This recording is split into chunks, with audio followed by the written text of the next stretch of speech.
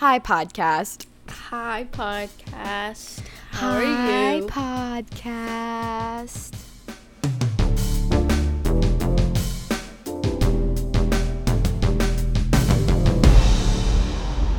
How are you? I'm doing good. I'm a little sick right now, I think. What are you think. sick with? I don't know. Just like, Is it the Rona? I hope not. Because I had that in September. That's And it doesn't feel like I felt it, so I don't think it is. Like, it's just like, I don't even know how to explain it. It's not like a headache, but you know when your head's like foggy and dense? Oh, That it's kind like of stuff. Pressure? Yeah, and just, I don't even know. I had a sore throat this morning. It's better now. It's still somewhat sore. Maybe but you have like, a sinus infection. yeah, I was thinking I might have caught a bug or something, just because we are in person in school again, so Mm-hmm. I don't know. Could be getting just school bugs again. Yeah. I don't know, though. But I got excused for today and tomorrow, so hopefully I don't have to do anything in the bad weather. Yeah. Just stay home. Yeah. This is like my second or third time where it's like the weather's bad and I'm the one scheduled. They plan it. They want you to work in the hurricane. And I'm already so anxious about everything. Like, I will Yeah, no, I panic. could not go. I would be like, look, I'll die in the store Yeah. of just a panic. No, but like straight up, if my car gets hailed on and my windshield cracks, I'm going to send an invoice to my manager's boss with the text messages of me begging for us to close. Oh, I think that's fair. If you say no, Excuse you me, have sir. you have to come over here and work. I have to drive in 136-mile-an-hour winds. Yeah. It's all I'm thinking about right now. That's fun. No. I was editing earlier. What else happened today? Lux's family came in, so we went to Bowl and got tacos. That's really fun. Yeah.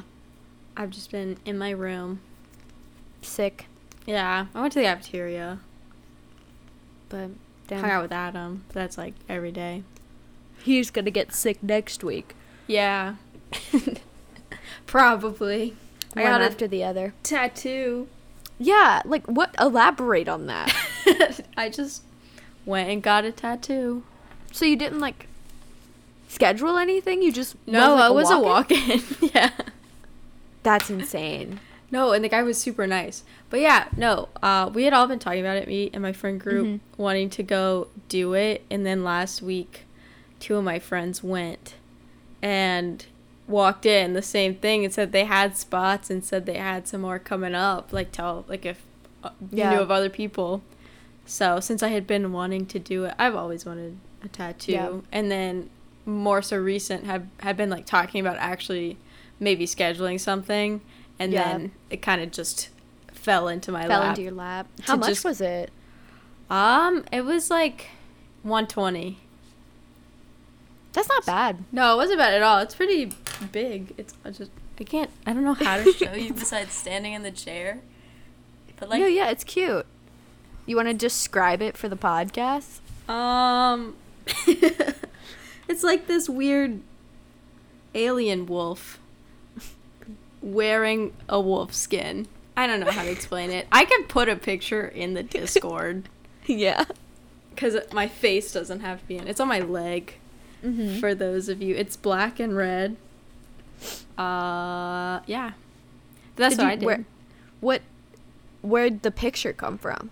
It's this artist I really like. They're Fawnwood on Instagram, and then I changed it up some in like Procreate, but it's pretty much their thing. So if you want to see more of their art, Fawnwood on it. Yeah, please. I've followed them for years now. Shout I just out. really like their stuff.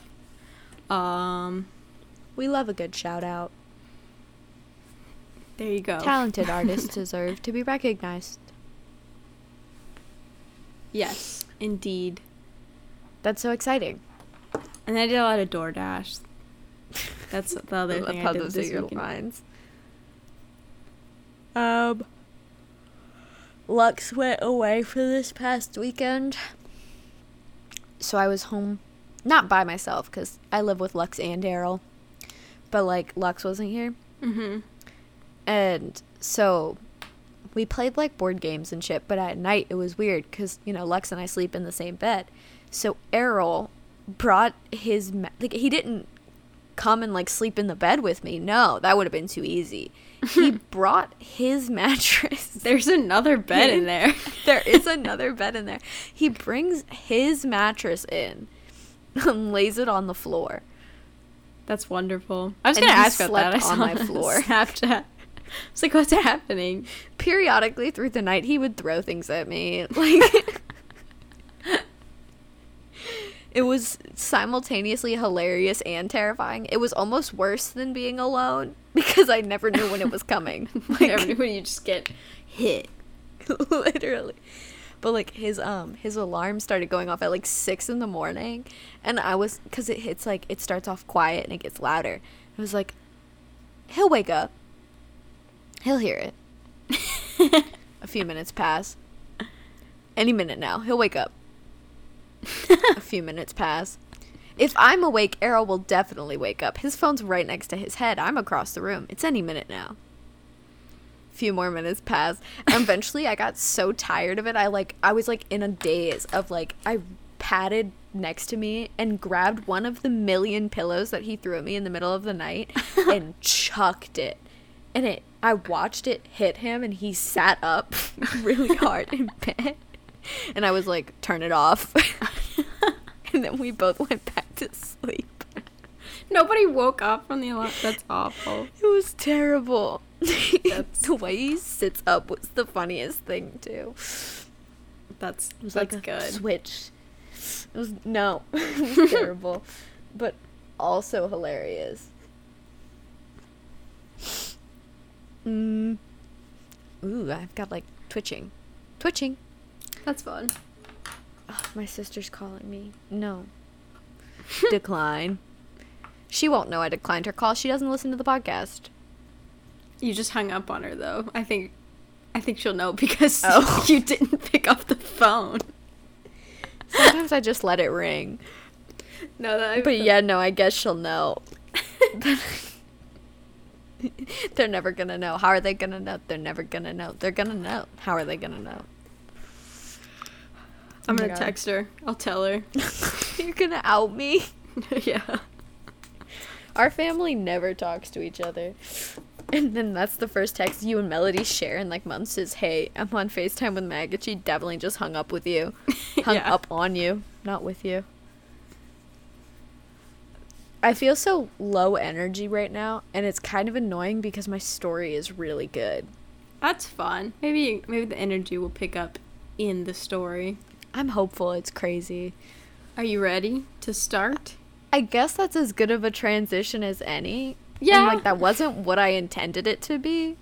But, like, it makes sense that that'd be the transition. I think so. And we've talked for 14-ish minutes. Fine. What do you have? Like, what's your category today? True crime. True I think. crime. I have other. Oh, yeah, then it is. I hate these episodes.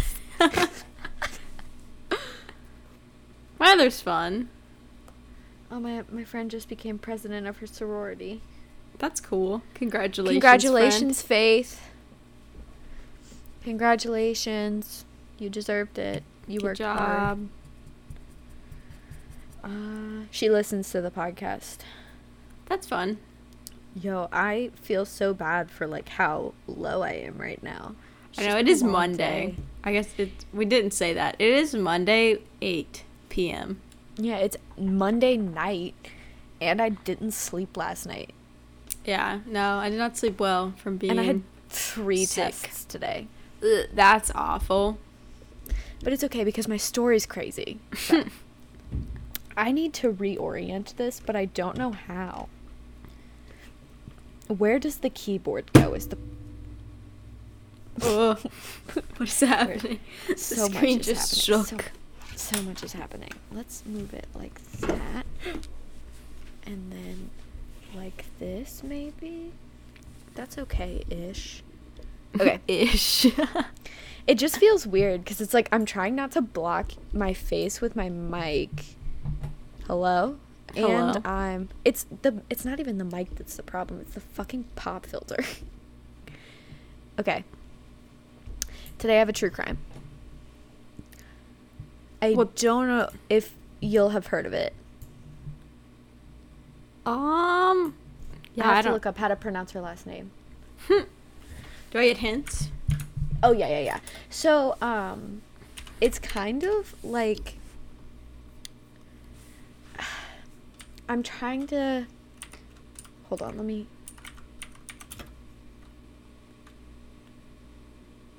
pronunciation guide.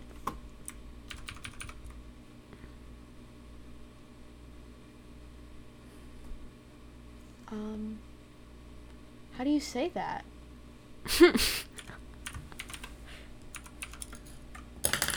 Pronunciation. Why did the Wikipedia page... Oh, there it is. Oh my god. I've got, an ad for a Chrome extension. Howtopronouncenames.com. Are you getting it?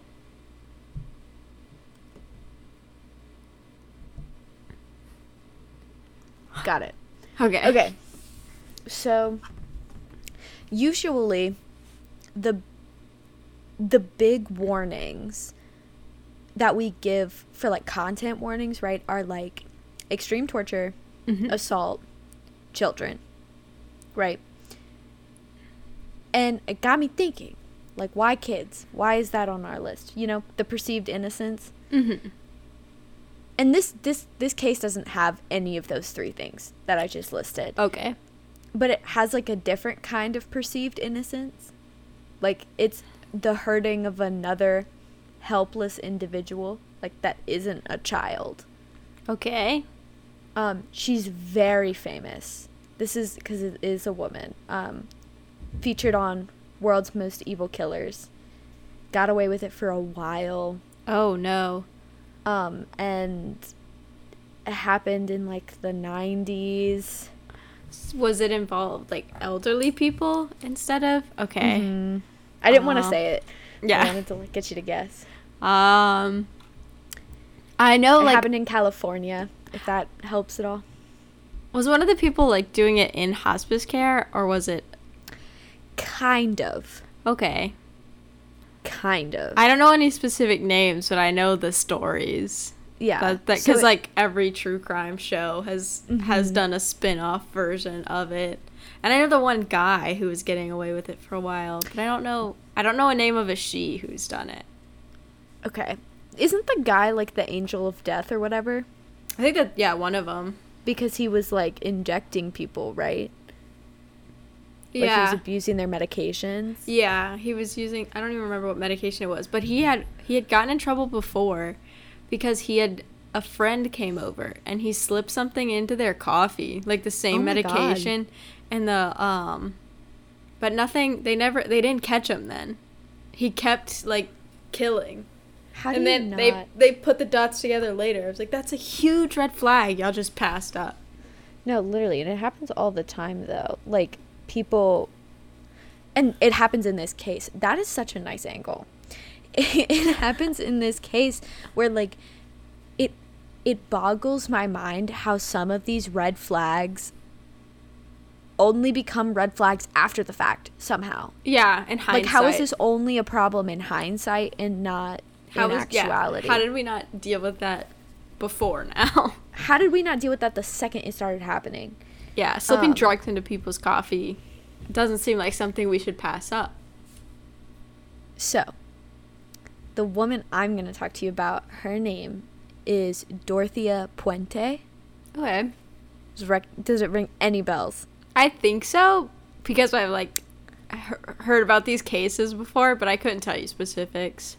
Does The Boarding House of Death ring bells. Yeah, that's a little bit more bells. So this one was interesting because it is a very, very famous true crime case.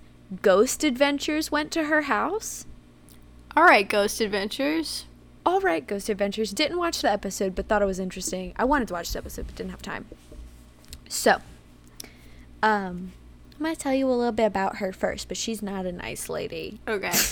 So she's born January 9th, 1929, making her, I believe, our first Capricorn. Oh, okay. Right? So she's born in Redlands, California to her parents, Trudy May and Jesse James Gray, which all just sound like storybook characters. Yeah. But they are not storybook characters because they're bad parents. Oh, no. So she's number 6 out of 7 kids, and her parents were both alcoholics. Ooh, that's not Double trouble. Great. Her father also, like, repeatedly threatened to commit suicide in front of the kids. Oh, jeez. Yeah. He did die when Dorothea was 8, but it was from tuberculosis, not suicide. Okay. Yeah. So my desk is just covered in shit. And I'm trying to, like, move it. That's better. I have a tin of cookies. That's what I've got on my desk. A full tin? I've been eating it, and then look, I have the blue version of the same tin of cookies. Are they Christmas. Both full of cookies? Yeah. They were like... So it's not sewing supplies? No, it's cookies. They were for someone for Christmas, but then we wound up not seeing them, so I just took them back to school with me. That's cold. They're really good cookies, though. Anyway, so her mom was also insanely abusive and eventually, like, lost custody of the kids. And then a year after, the same year, she loses custody, but later she dies in a motorcycle accident. Oh. Yeah, so the kids are sent to an orphanage. Not only were they all separated, but they were all, like, jumping from foster home to foster home. Like, not one of them was able to, like, set down roots truly as kids. Oh, that's and Dorothy terrible. was the youngest, and she was 8 when this happened. So when she's 16, so 8 years in the system, she splits off on her own and goes to Olympia, Washington for a little while, and tries to start to make her living as a prostitute. Okay. And then this is where her first marriage happens. You know it's bad when we give them numbers. Yeah. I was about to say, I noticed the first. So at 16 years old, she marries a soldier named Fred McFall. He had just gotten back from the Pacific Theater in World War II. Okay. So they have 2 daughters together. And at this time, Dorothea ranges between 16 and 19 years old in this period. She sends one of the daughters away to live with some relative, and then the other one is put up for adoption. Okay. How old's the guy? That's a good question, and I don't think any source said it.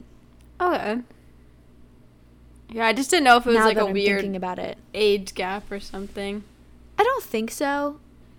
But he did, like, just come back from war. So, like, who knows? Yeah, But she gets pregnant a 3rd time and miscarries at the age of 19. Jeez. And because of this, Fred leaves her. Oh my gosh. And then she goes back to California. So, the same year that Fred leaves her, she's arrested. So she'd been using, like, forged checks to buy shit. Oh. Like, literal fraud. She was charged and pled guilty to 2 counts of forgery. I've never had to say that word on the podcast. I've never had to say pled guilty to a charge of forgery. Ever. Who gets charged for forgery? Her. That is interesting. We have not talked about much, like, textbook forgery. Right. Or, like, just, like, fraud in general. Like, credit card fraud, we hit heavy with episode 1. 3. Oh, 1, yeah. 3 was Dyatlov. Dyatlov. Unless there was credit card fraud involved in Dyatlov. I don't think so. It was the Russians. But forgery, no, like, seriously. And it's so funny to me because it's one of the most interesting crimes to me. Like, you touched on it a little with the Scientology stuff, but, like, forging paper trails. Yeah, we did talk about forging there. I did just forget about that. Mind-boggling. But, so she served 4 months in my office. Funko Pops just fell over like dominoes. So she serves 4 months in jail and is sentenced to 3 years of probation, but instead of serving her probation, she skips town. Nice. So she leaves Riverside and then goes to San Francisco. At the age of 23, so 1952, she gets married again. Okay. This second time, one. Marriage number 2. She marries Axel Bren Jonassen, or Johansson. Johansson. It's throwing me off because there's 2 S's, so I want to say Johansson. Yeah, but it's Johansson. Get that Chrome extension real quick and have it read it out. But he's a merchant seaman.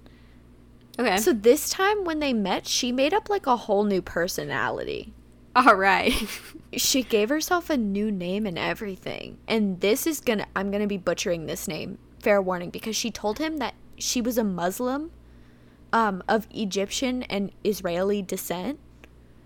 So her name that she gave him was Taya Singoala Nayarda. Okay. Somehow, somewhen, she finds out that this is not her name. I don't know. They just kind of glossed over that part. I was like, how long did she pretend to be this fake person? But they had like an insane marriage.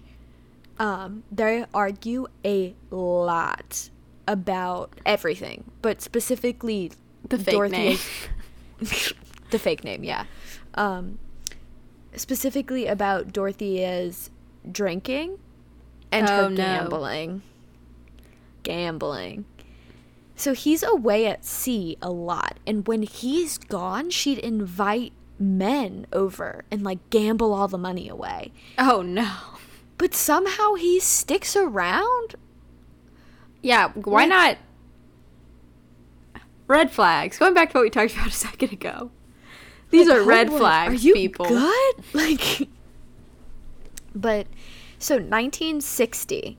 This is 8 years after they get married. They're married for 8 years. Jeez. Actually, I think longer than that. Yeah, they're married for a total of 14 years. Oh. Why does what? He keeps letting her have access to the money? Yeah. She just keeps gambling it away? Yeah. Homeboy, she ain't changing. So, in 1960, they're still married.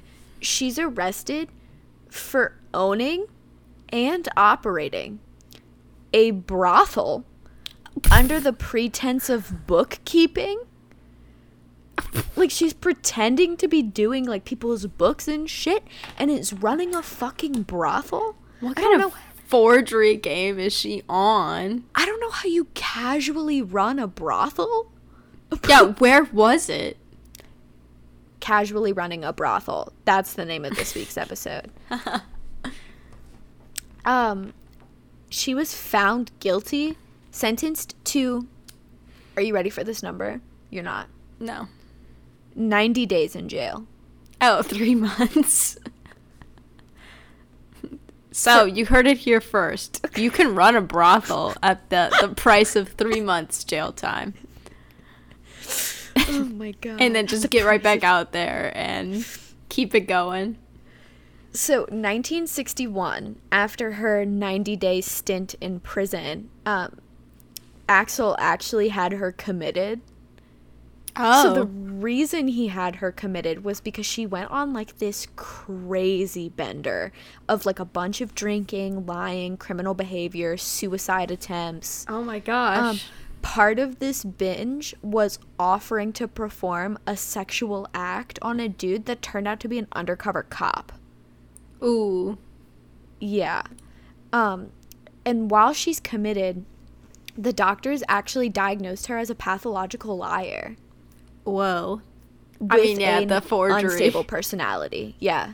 But like in this research, I learned that the diagnosis of of pathological lying is like super up in the air, like subjective. Like some doctors won't even diagnose you as that, which I just thought was interesting.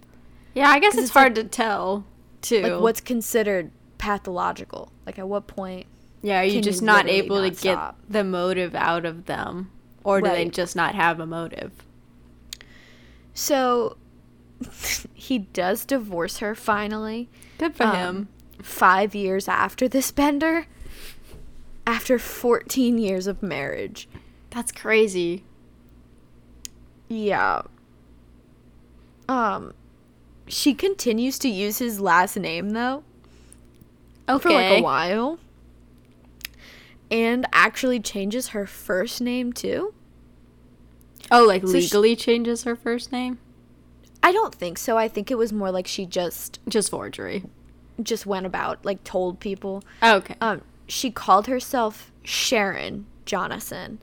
And Johansson? Johansson. I don't know. There's a lot of S's in this name.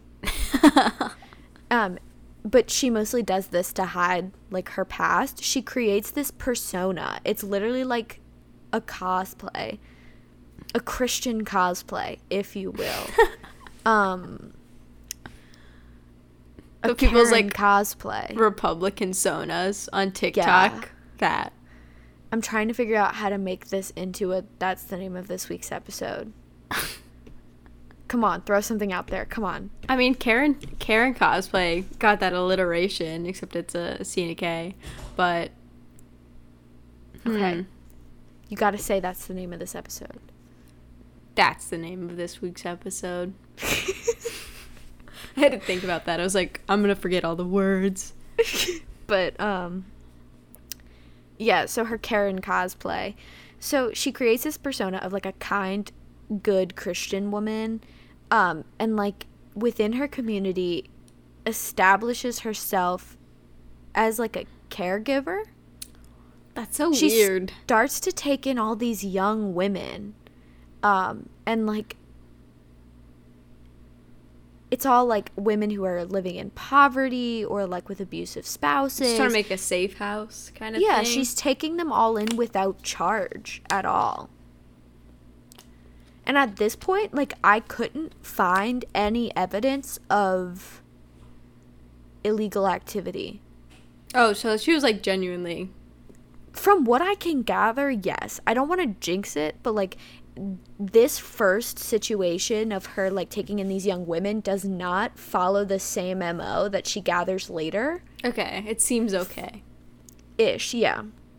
But she cannot stay single for long. Uh-oh. We're on the hunt for marriage 3. Marriage 3. She gets married again at the age of 39. Okay. They do not last long. Rip. His name is Roberto Jose Puente. That's where the name comes from. They last 6 months. Okay, half a year. She says they separate because if he was abusing her. She actually tries to serve him with divorce papers, and he flees to Mexico so that she can't serve him. Oh, no. Yeah. So the papers do not get finalized for their divorce for another 5 years. Oh my gosh. So technically they're like actually married for 5 years, but they were only together for 6 months. Okay. And then he fled to Mexico. Yeah. And 2 years after the divorce is finalized, she actually has to file a restraining order against him. Oh no, he came back? Because he's like super crazy. But she did keep using the last name, though. Interesting. Yeah. So she reinvents herself again. This woman New Karen Sona unlocked. New Karen. That's the name of this week's episode. New Karen Sona unlocked. Eventually, I'm going to get you to start doing those every other sentence too, and then the list is going to get twice as long. We have a lot to vote on. Mm-hmm. So she reinvents herself again. Literally, like, her whole MO is just changing her personality at the drop of a hat. Fun. I mean, it's gotten her this far. I like cosplay.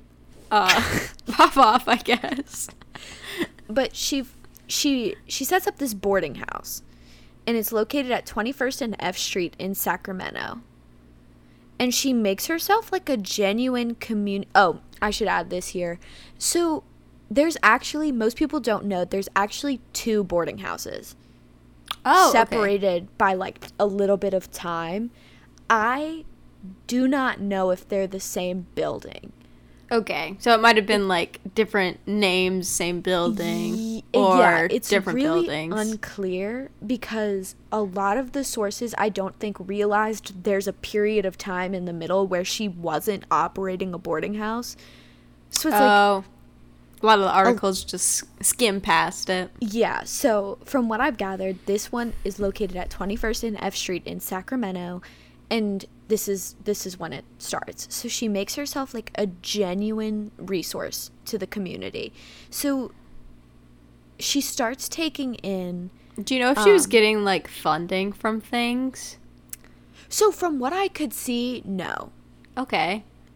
Like, not like governmental, at least. Like, I didn't know if it was like a nonprofit sort of deal. Yeah, no, like, she didn't register herself as a nonprofit. From what I gathered, she kind of like established herself as a halfway house of sorts.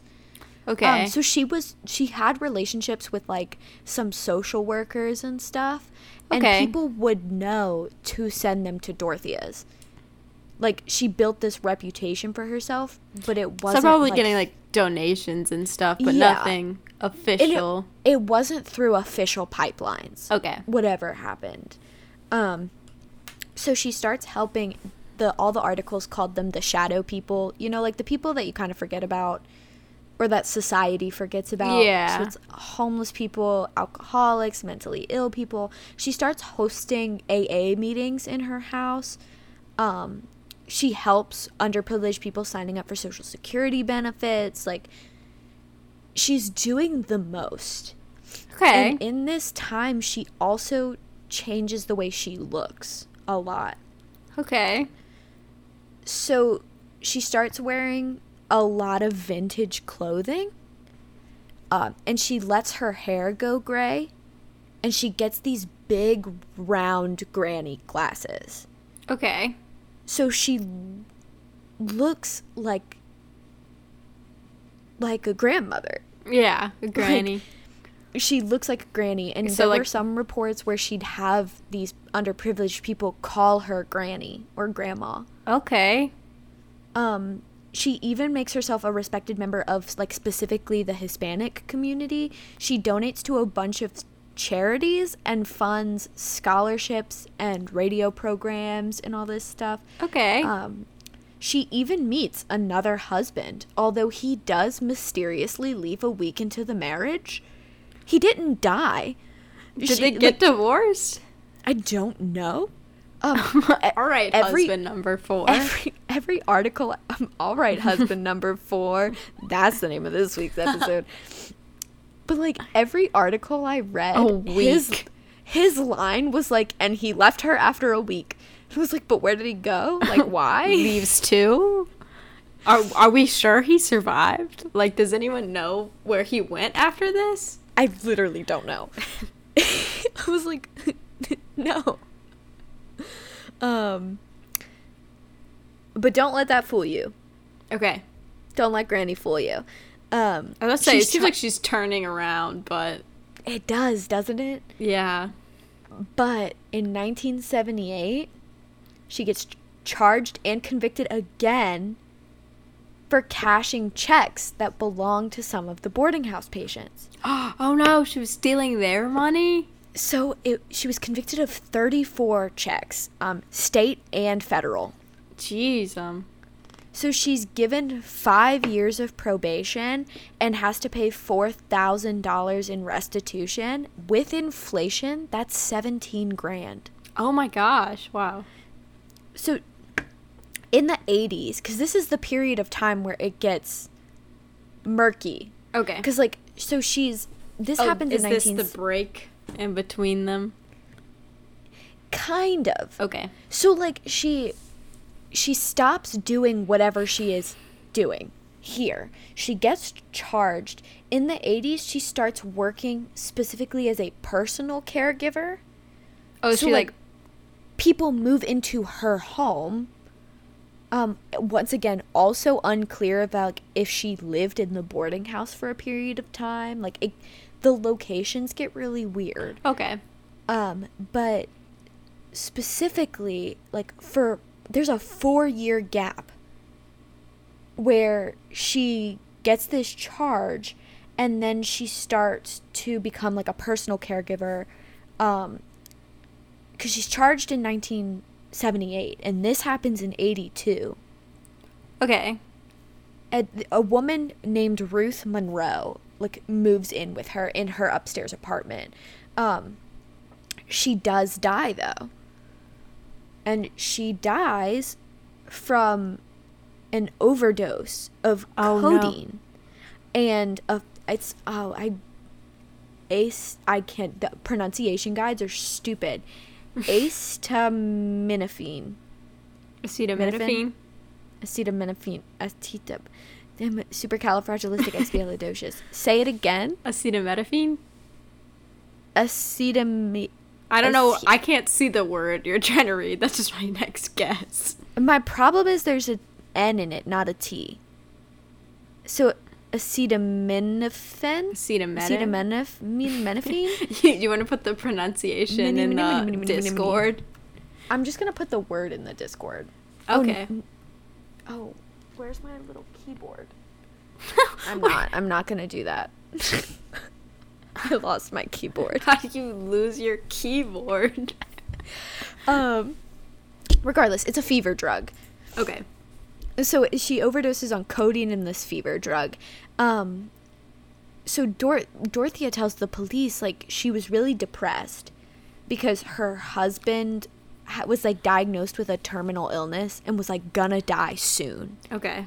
And that Ruth was really upset about it, so the police rule it as a suicide. Oh. Interesting. But a few weeks later... Oh. I fucked up. So that gap is weird. I'm right. That the boarding house ends there. There's this gap where she's this personal caregiver to two people. And it's Ruth and then this man named Malcolm. And then this next thing happens. And then the next boarding house starts. Okay. So this is like the in-between times. Yeah. This is the intermission. Okay.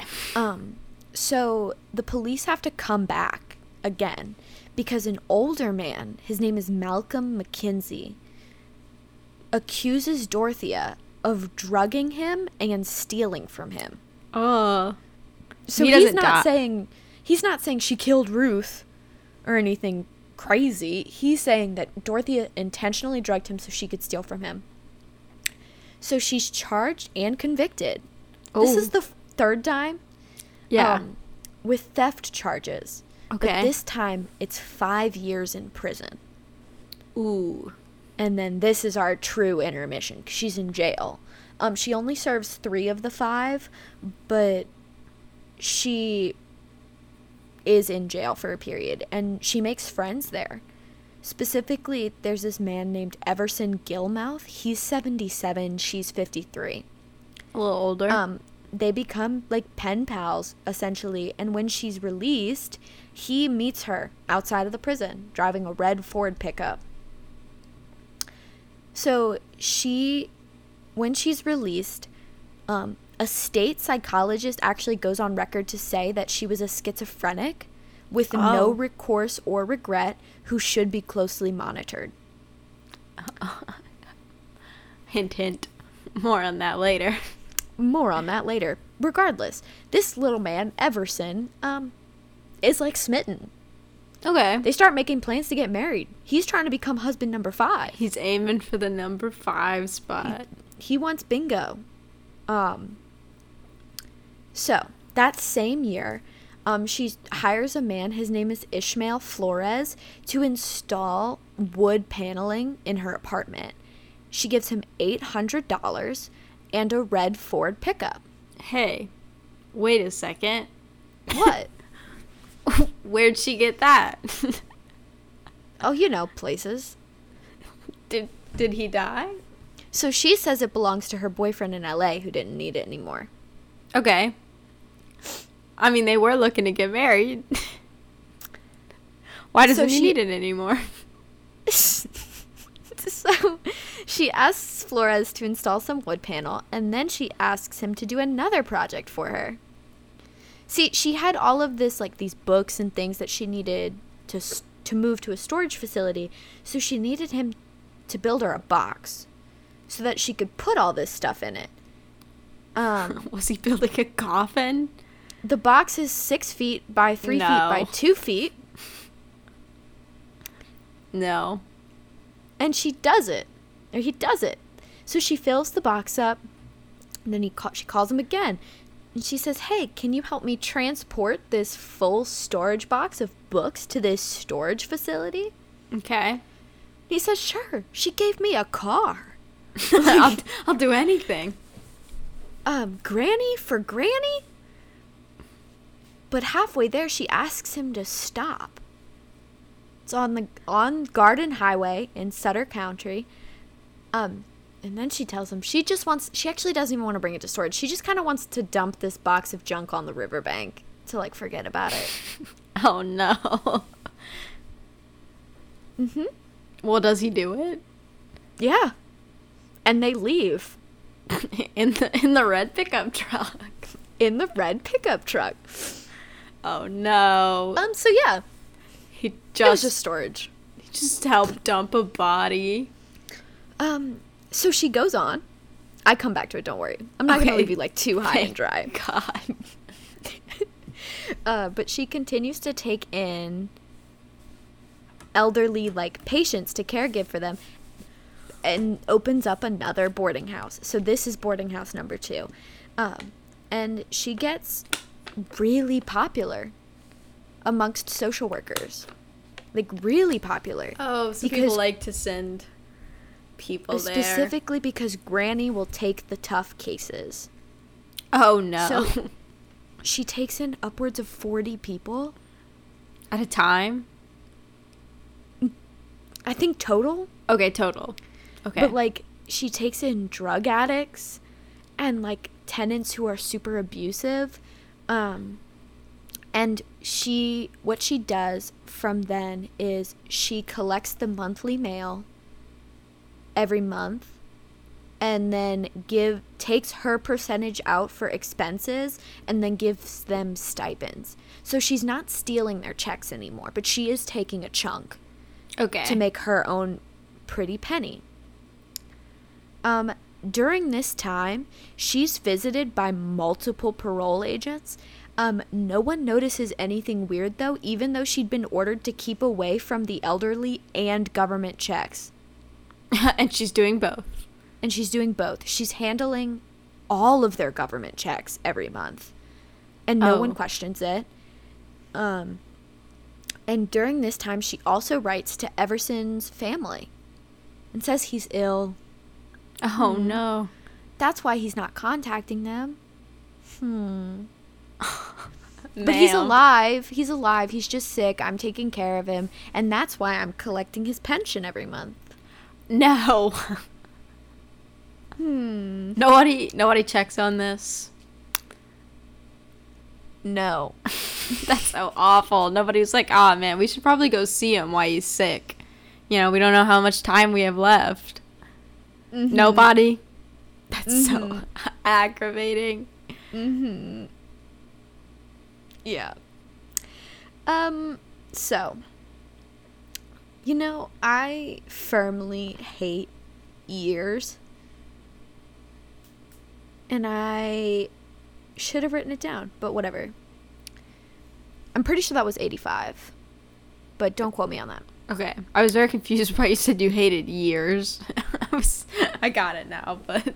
In 86. I am going to double check because I don't want to tell you the wrong thing. No. Dorothea Puente. There she is. Granny. Oh, so cute.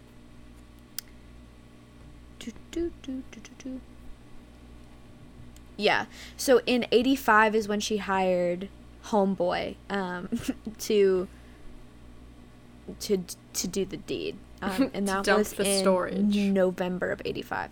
So January 1st of 86, starting the new year, a fisherman is fishing and spots a suspicious box in the river and calls the police. Good for him.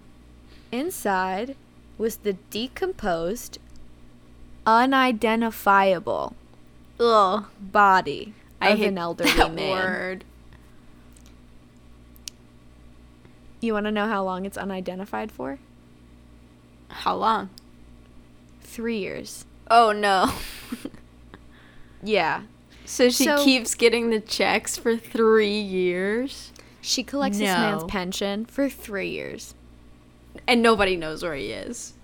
Nope. He's sick. He's sick. He needs no medicine? She's taking care of him. Okay. Sure.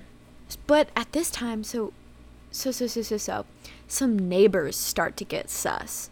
Okay, good for the neighbors.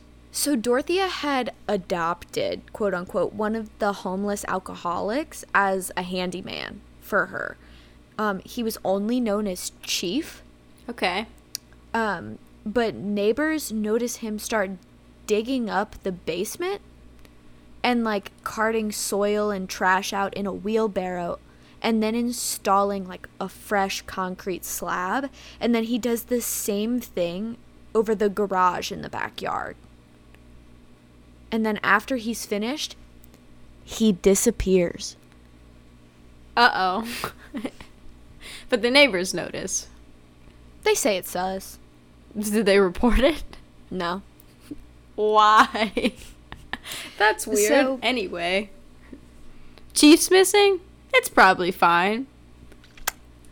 November 11th of 1998. Huh? Yeah, it's 2 more years. Oh, no. So, someone goes missing. And this someone is one of Dorothea's tenants. So, this social worker, her name is Judy, and she's a fucking saint, had like a really vested interest in this specific tenant. He was a developmentally disabled man with schizophrenia, and his name was Alvaro Montoya, and she had like a really vested interest in his care. So when he goes missing, she's concerned, obviously. Yeah. And so she brings this up to Dorothea, who's like, oh, no, he's just visiting some family in Mexico, like, it's fine. But Judy knows that he doesn't talk to his family. Yeah. And it gets worse because on her way out of the boarding house, another tenant stops her and says, something's wrong. She's been digging a lot of holes. Oh, that's an awful quote. Isn't it? Oh, no. So she calls the fucking cops. Thank you, Judy. Because, so the other part of this is that, like, other tenants, like, backed her up for a bit on her story. And then one of the tenants is quoted later by, like, also saying that he told Judy, she's making me lie to her. Oh, wait, no, I'm sorry. I just read that so wrong. I just spoiled it. The cops show up. Dorothy explains, like, no, he's on vacation. Another tenant steps up to back her up. So they're like, it's fine. Oh, no, they believe them? And they start to leave, and then they get slipped a message by the same tenant who backed her up that said, she's making me lie for her. Oh, my gosh. So they come back inside, and they're like, actually, can we dig up your garden? Like, we noticed there's some, like, fresh soil, and it's a little unnerving. We want to make sure the social worker knows that we've done everything we could, you know? Yeah. And Dorothea says, yeah, of course. I actually, like, I have some shovels in the back, like, that you guys can use, like, absolutely. So the police start to dig. And she was okay with it. I mean, I guess she couldn't say no. One of the cops, so there's a documentary on, or it's not a documentary, it's a show on Netflix called World's Worst Neighbor or something, and they did an episode on her. And yeah, that would be a bad neighbor. The cops who worked on this case were interviewed. Oh, that's fun. And I love when the, like, police that were there are interviewed. One of the cops specifically says he can remember her watching them from the upstairs window the entire time. Oh, that's horror movie level creepy. I just can picture Granny, like, peeking out of the curtain. That's bad. One of them recounts finding eggshells, pieces of cloth, and leather pieces that looked like beef jerky. And then the cops find a body. Oh, there just was a body in the garden? The body of 78-year-old Leona Carpenter. Who is that? Exactly. Not the body they were looking for. You said the name and I was like, am I supposed to? I don't remember. A body. Uh-oh. But not the one they thought they were looking for. So, one cop testifies to realizing that what he thought was beef jerky was actually flesh that he'd been peeling off the bone with a shovel. No, that's gross. So the police question her, and the I'd entire hope. time she's like crazy calm. And she Ew. denies everything. So the policeman who interrogates her quoted as saying that she was emotionless. She would look straight into my eyes and answer every question. She never flinched. She never said anything. And she denied everything. They found a body, ma'am. You're done. So somehow they give her, like, another night. Like, they don't come back to start digging up the rest of the garden until the next morning. But she doesn't, like, leave or anything. She's waiting there the next morning. They start to dig up the garden. And she asks them, like, hey, I have crazy nerves right now. Like, can I go meet my nephew for a cup of coffee down the street at the hotel? And they say, yeah. Because, like, at this point, she's not, like, an official suspect yet for some reason. Yeah, I mean, maybe they believe her story. Like, I didn't put that there. Right. But and at this point, they don't know who the body is. So it could have been there before Dorothea. Like, yeah. Plausible deniability is very real. But she does not go to get coffee. She runs. That's what I would guess. To LA. And while this is happening, the cops keep digging and find 7 more bodies on her property. Oh, that's bad. Then, the body in the box is finally identified as her boyfriend, Everson Gilmouth. Who she has all the checks for. Pension. Oh, no. Dorothy's on the run for 5 days total. They do not catch her. She got away so fast. What? So she goes to this bar in LA and, like, starts to chat up this old man. Whether she wants husband number 6 or another victim. She's like, is she already cruising? But he recognizes her from the TV and calls the cops. Good for him. Yeah. So she's arrested and charged with a total of 9 murders. Oh my gosh. So That's the 7 they found. The 7 they found are 1, 2, 3, 4, 5, 6. I skipped someone's name. Okay. Anyway. No, I didn't. Did I? You can find it real quick if you want to. Yeah, I'm looking. Because I know she's charged with 9 people. The other 2 that she's charged with, so they find 7 bodies. The other 2 that she is charged with is Ruth and Everson. her boyfriend. Yeah. Okay.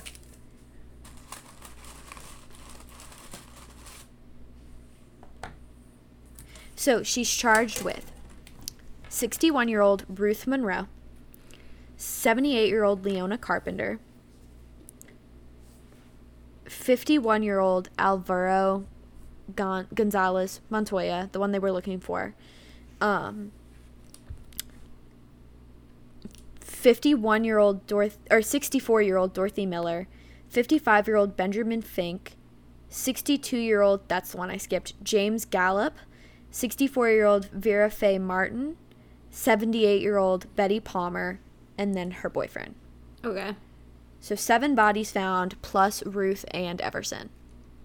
According to the cops, she would drug them to the point of overdose and then would wrap them in bed sheets and plastic linings before dragging them to open pits in the backyard for burial. She just dug holes in the backyard? And it's even worse when you see the pictures of her house, because this is not like, I was picturing like farmhouse. No. This is on like a busy street. Like all that separates her and her neighbors are a fence. Oh, that's awful. So she insisted to the reporters that she hadn't killed anyone and, quote, "I used to be a very good person at one time." Oh, bad quote. Bad quote. So for some reason, her lawyers requested a change in venue. So it was granted. So the trial actually happens in Monterey County. It starts in October of 1992 and it ends in 1 year. So the prosecutor is this dude named John O'Mara, and he was the homicide supervisor for the Sacramento County District Attorney's Office. So he's a dude. Okay. This trial flip-flops like fucking crazy. Oh no, why? So on one hand, she's Granny. She may be at worst a thief, but she's not a murderer. Oh, people are taking to that story. Yeah. And on the other, she's a manipulative criminal who preyed on the weak. And it's worse because a bunch of pathologists testified and said that they couldn't find any cause of death for any of the corpses. Oh. Yeah. But our prosecutor is relentless. So he calls over 130 witnesses. Jeez. And he says that she'd use sleeping pills to put them to sleep before suffocating them. She was suffocating them? So Dahlman's, a drug for insomnia, was found in all 7 corpses. Oh. So, and then he would finish his argument by saying that she would hire convicts to dig the holes for her. Oh. So the prosecution was saying that she was one of the most cold and calculating female serial killers the country had ever seen. And she got away with it for literal years. Yeah, with a house. Yeah. So he famously ends with his closing argument. He shows one of those, I couldn't find the exact one, but like I know what they're talking about. It was one of those pictures that you can see in like 2 different ways. Do you know what I'm talking about? Oh, like a horse or a duck. Yeah. He shows one of those and then says, keep in mind things are not always as they seem. Oh, that's sick. That's a great way to end that, man. Right. So the defense the devil works hard, but her defense team worked harder. Oh, no. Like, they went crazy, went stupid for this woman. So they call a shit ton of witnesses too, including her long lost daughter that she put up for adoption when she was 17 years old. Oh my gosh, that's why. What was she witness to? I don't know. They all said that she was this caring, motherly figure. A bunch of the women who, like, she helped, like, came in to testify. Like, she helped me when I was young. She guided me to a successful career. Mental health experts testified for her to say, like, she was given the worst childhood possible, and, like, psychologically that meant that she had to provide. It's like, That's weird. Yeah, that so many people were on both sides. yeah. So I have a clip. I have some of the closing statement here that I wanted to read. So he opens with, because this is the defense. He opens with, "We are here today to determine one thing. What is the value of Dorothea Puenta's life? That is the question. Does she have to be killed?" And then he continues, "You have heard of the despair which was the foundation of her life, the anger and resentment. If anyone in the jury room tells you it was not that bad, ask them, would you want that to happen to yourself? Would you want that to happen to your children? I am led to believe if there is any reason for us to be living here on this earth, it is somehow to enhance one another's humanity, to love, to touch each other with kindness, and to know that you have made just one person breathe easier because you have lived. I submit to you, ladies and gentlemen, that is why these people came to testify for Dorothea Puenta. I think you can only truly understand why so many people testified and asked you to spare Dorothea's life only if you have ever fallen down and stumbled on the road of life and had someone else pick you up, give you comfort, give you love, show you the way. Then you will understand why these people believe Dorothea's life is worth saving. That is mitigating. That is a human quality that deserves to be preserved. It is the flame of humanity that has burned inside Dorothea since she was young." Beautiful statement. And then his last line is, "That is the reason to give Dorothea Puenta life without the possibility of parole." Nice. Which I just think is funny because, like, deep down I know they're just arguing, like, don't kill her. Yeah. But I think it's funny that he really hit them with Like, spelled it out. life without parole. I'm not asking you to let her go. I'm asking you to give her life. Yeah, I like that he clarified. He's like, she should go to jail. I guess, like, a lot of, that's what a lot of defense has to do, you know? Yeah. At some point, you know you ain't keeping him out of jail. No, yeah. There's too much evidence. Like, if you're in a court case, it's because there's evidence against them. It'll look bad for them to try to be like, no, none of that's real, but to, like, argue for not killing someone. Yeah. And yet, Casey Anthony. Anyway. Yeah, what? Don't even get me started on that. So the jury is deadlocked for a month. Oh, no. A fucking month.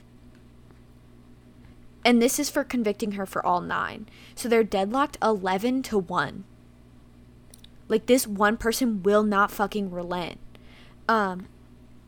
And eventually, like, it takes them forever to concede, but they don't agree to everything. So they agree that she gets conviction for the two first-degree counts of murder, including special circumstance, and 1 second degree. Out of 9. Wait, but why? So, I don't know. And then, so they agree that she's convicted of 3, but the jury couldn't agree on the other 6. So after several days of deliberation, the jury is deadlocked 7-5 and told the judge that more deliberation would not change their mind. So it's declared a mistrial. And because it's a mistrial, she gets life without the possibility of parole. Okay. which I didn't know was the thing, but Wikipedia said that as if I was supposed to know that's what happens when there's a mistrial. But, like, I thought a mistrial meant that you could retry. You could retry them? With a different jury. I don't know. Maybe it's different depending on what you're being charged with. Right. Like, I always thought a mistrial meant, like, something had happened, like, against the law or, like, something, I don't know, and that it either needed to be redone or, like, wasn't valid anymore. I have no idea. Anyway, so she maintains her innocence for the rest of her life and says that all of these people had died of natural causes in her backyard in holes. Interesting. Quote, "The only time they were ever in good health was when they stayed at my home. I made them change their clothes every day, take a bath every day, eat 3 meals a day. When they came to live with me, they were so sick they weren't expected to live." So she was incarcerated at Central California's women's facility, and she dies in prison at the age of 82 from natural causes. Huh. That's so interesting. Like, it seems like she did genuinely help people, but then also really didn't help some of them. You know? Right. Like murder. What I find interesting is, like, why even take that next step? What do you mean? She was doing fine with the forgeries. Yeah, why turn to murder? Right. Like, I mean, was she still collecting checks on those people? That's what I assumed. Like, that's the only thing that made sense to me. Was like, oh, yeah, you don't have to pay to take care of them, and now you can take the whole check instead of a cut. Yeah, no, that's so crazy. Because, like, and so many people came to testify to be like, no, but she's a good person, Granny. But she was just killing people for money. Right. Or so it seems. My thing is, like, so she's making these, she's getting all these checks, and the dichotomy of, like, she genuinely, to the outside, like, looked like a good caregiver. Yeah, so it's like so many was people taking care of some of these people and was making a profit. Mm-hmm. Why kill And them? so many of the healthcare workers, like, knew of her and respected her enough to send people there. Like, it had a reputation of being a good boarding house. Yeah. And you were making money. Why take the next jump into killing people? Right. Because that's going to mess it up at some point. Fraud is one thing. Forgery is one thing. Like, was she always just, like, cold and unfeeling and, like, was masking that entire time? And just, like, had an outlet for it now? Yeah. And it's like, because it was that few-year period, because she gets out of jail. And then that's when the MO changes. Yeah. Is after prison is when these bodies start turning up. Well, kind of, because Ruth technically happened before jail, but, like, I don't even know if I believe, like, Ruth was included in all of them, and she was charged for Ruth's murder, but, like, there's no proof that she was lying for Ruth, other than the fact that she turned up to be a serial killer later. Yeah. So it's like, for all we know, she didn't kill Ruth. And she got away with Ruth early on, so that might have inspired, like, well, I didn't kill her, but they believed what I said anyway. I think the thing that gets me is, like, right, because I was about to say, so you expect me to believe that she murders Ruth and then doesn't kill anybody else for, like, 8 years? I mean, and then kill 7 people? I mean, like, I think that's happened before with other killers where you know, there's gaps sometimes, but it just felt a little sussy. Yeah. No, I agree. I think I wouldn't know where to stand with Ruth because Ruth might have died for, like, cops. Yeah. Like, the cops showed up for Ruth. Yeah. She didn't call the cops for these other ones. Yeah. That's a little sus. Little sussy baka. I am so conflicted because it's like, because so many people showed up to speak on her character. Yeah. No, I agree that she might have been, you know, your childhood has a profound impact on you, and it is a thing to say, like, she was a good person in some sense and tried to help people, but there was also something in there that wasn't good, and like how much of that was her own fault is what you have to argue there. I think like that's a fair argument to say, like, she's helped so many people, don't kill her, like, and like I can see that argument, like life imprisonment without the chance of parole. They can't leave prison, you know. And the thing, like, with that is, like, so she goes to jail. Prison makes sense as a stressor. Like, she serves 3 years and then comes out, and within that same year, her body count goes up by 1. Mm-hmm. Like, that makes sense. I feel like a conspiracy theorist, but, like, it feels so... I don't know if I think she killed Ruth just because it doesn't make sense with, like, the rest of her.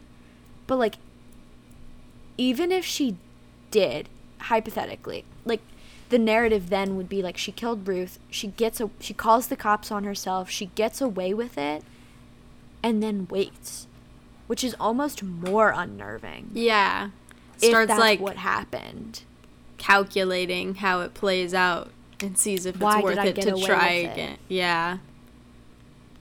I mean, even if she didn't do it, like, why did they believe that I was innocent there? Yeah. And then really starts playing into the grandma innocence. Have you looked up pictures of her yet? Not yet. I didn't want to accidentally spoil anything. What was her name? Dorothea. So it's spelled like Dorothy, but instead of a Y, it's a Thea. Okay. And then Puenta is Puen. She popped up. Yeah. Oh, that. She is just a grandma. Yeah. Like, she... there's the house? Yeah. Look at her house. It's just a house. Look how small her backyard is. Yeah. Oh, that's so... Like, you might have to look up click home so it'll bring you to her house, but, like, her backyard is, like, not even the size of my bedroom. Like, no, and her neighbor's right there. Big. And they can see... Her neighbor's house is 2 stories tall. Mm-hmm. You can see into the backyard. Just over the fence. And, like, look at how she's dressed. Yeah, I just saw the picture of the pink dress. Mm-hmm. Like... And the vintage clothing. Her glasses.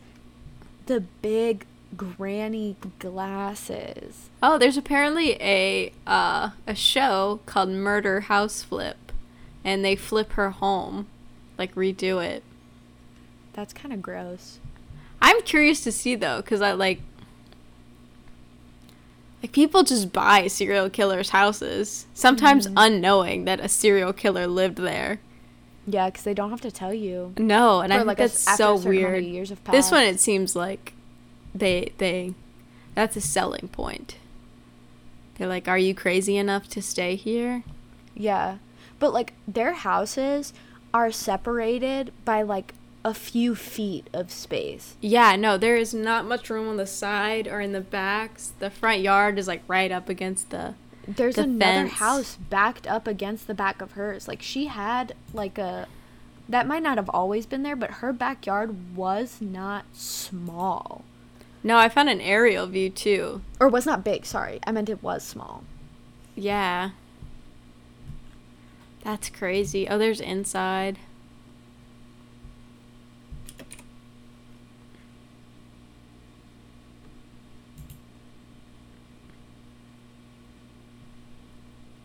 I found one of the someone built it in Sims. I've seen that. That's crazy. Like, she does just look like someone's grandma. Mm-hmm. Isn't that insane? Like, her neighbors, like, should have seen something.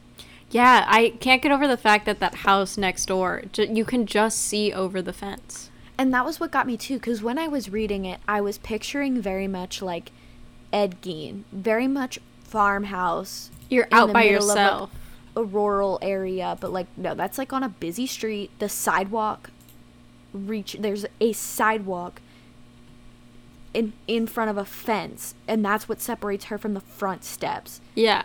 Like, her backyard is barely bigger than my bedroom, and the plot of land is even smaller, because if you notice, like, there's her house, and then there's a garage that's, like, catty corner, and then behind her house, there's, like, this, it's like a strip of dirt. And it's like, that's where 7 bodies were.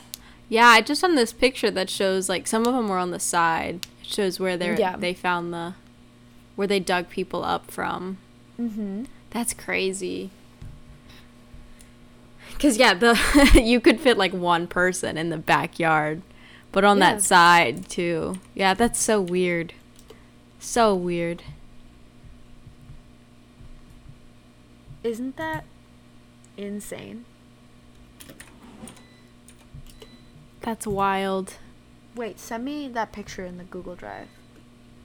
Oh, the one with the map. Yeah. Or not the Google Drive, the Discord, yeah. Because, like, I don't know, it gets me. I feel crazy. Nice, okay, thank you. You're welcome. But yeah, imagine that, though. You're the cop, and that day you're like, okay, we're looking for a man. Like, dig up her garden. Okay, we found it. Yo, this isn't a man's body. Yeah, to find what you're not looking for, that's the worst feeling. It has to be. To realize it's the wrong body. Because, you know, bodies take a while to identify, but, like, that was a woman's body. Yeah, like, they knew they were looking for a man. I was like, oh, shit. That's not who we're looking for. Oops. Like, how do you go back to work? Like, how do you go home that night? Oh, there's a bug. Ah. But yeah. Isn't that crazy? Yeah. Oh, I'm still looking at the pictures. I'll stop. I know. For some reason, her face, like, really trips me up. Like, because it's like, sweet grandma, and then you, like, look at her eyes, and it's, like, completely dead behind the eyes. Yeah. That's a good way to describe it. She just, like, is someone's grandma, but there's looks no evil warmth also. there. Yeah. Crazy. There's no warmth in her eyes. There's no feeling there. It's like, and like, that's what we've talked about it on here before. Like, the thing that separates female serial killers from male serial killers are years. Like, she got away with this for nearly a decade, if she did count Ruth. Like, cold and calculated. She would not have gotten caught had she not killed that man specifically. Yeah. At least for another few years. And that part's insane to me. The fact that she nearly, like, successfully escaped.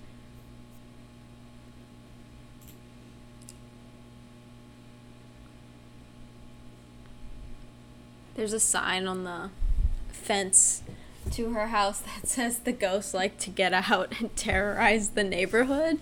Mm-hmm. Yeah, like, her house was also on Ghost Adventures. Yeah, and then there's a trespasser sign that says trespassers will be drugged and buried in the yard.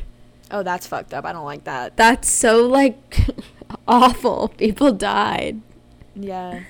Because it's like, we've talked about it before, too, like, the line between what's glorifying and what's information. Because it's like, that's not okay. That's not okay. That's where the line is. Yeah. You don't make joke, like, that's not funny. I think you could say, this is Dorothy Fuentes' house. She was a serial killer who drugged people and buried them in the yard. But to make a trespasser sign like that... No, that's not That's cute. Making light of people who that happened to. Like, that's not a ha-ha funny. Because I think the last time we talked about it, I brought up the guys who romanticize war and who get like really into wars and like guns and the like body counts and all that stuff. Like there's a line between education and making light almost of something. Making light, and that's the line. And that's my final thought. Are you ready for intermission? I need a snack. Sure. I do too. You want to say it? And intermission. Bum bum bum.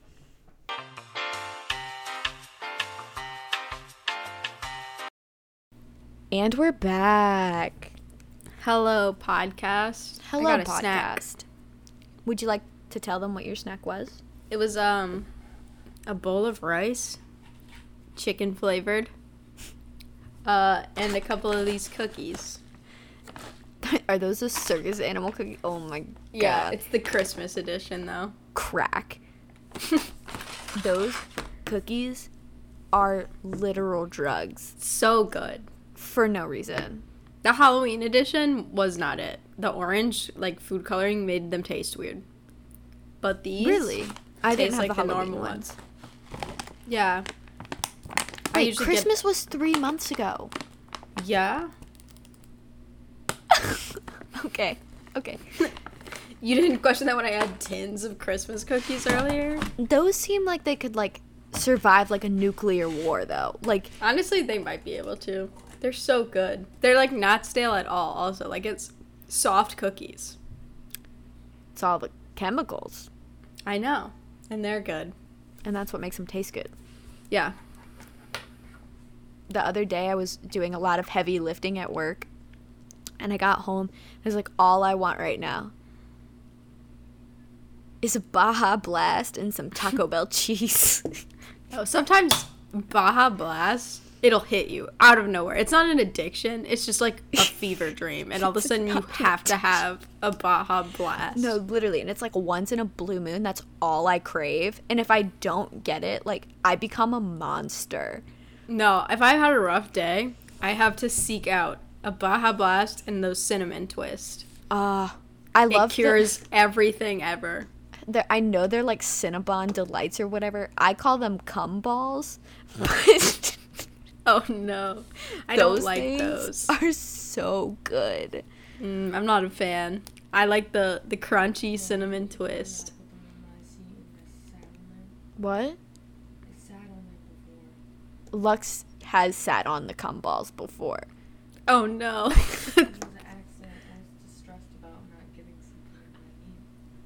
It was an accident. They were distressed. No, I would be distressed. I don't want those things on me. But over intermission, so first of all, I ordered Domino's. But second of all, we were texting in like our work group chat, and one of our friends was like, "Oh, I'm being productive." He was talking about her paper she was writing, and I said that we just finished the first half of recording.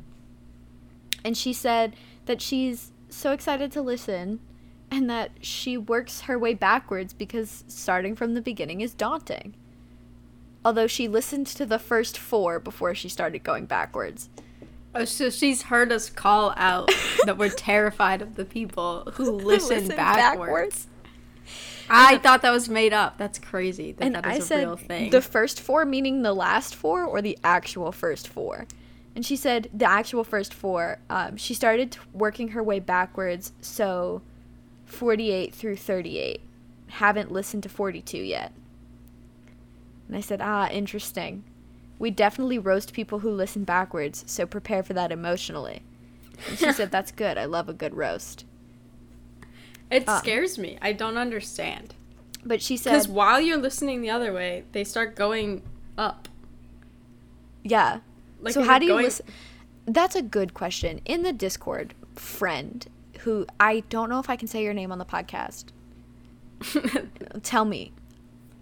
How do you deal with the fact that as you're listening backwards, more episodes are popping up on the back end? Do you listen to those first and then resume backwards?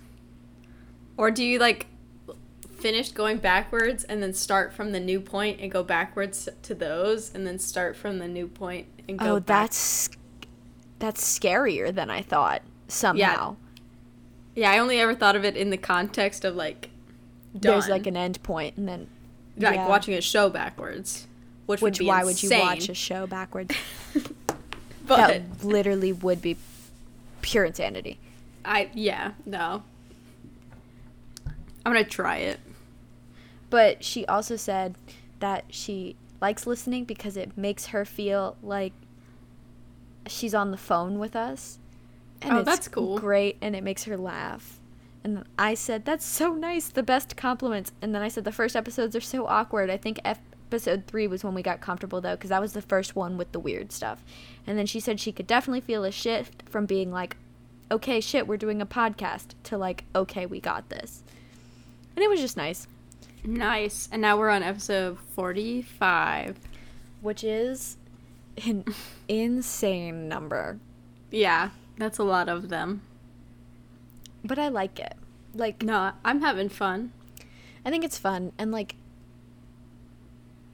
I like that we continued to do the podcast with like, we have a solid number of listeners. Like, not everybody's in our Discord, obviously. But like, our analytics aren't bad. Like, people listen to us, even if they don't all interact. It just feels so cozy right now. Yeah. I've heard, like, YouTubers who blow up and they talk about it. It's like, there is something special about, like, the first group of it all. And, like, I saw somebody new joined our Discord today, actually. I think I did see that pop up. But, like, I wanna advertise on TikTok so there's more people. Uh-oh. But, like, I can't hear like you. Our cozy group. What? I can't hear you. I can't hear you either. You can't hear me? I heard Discord.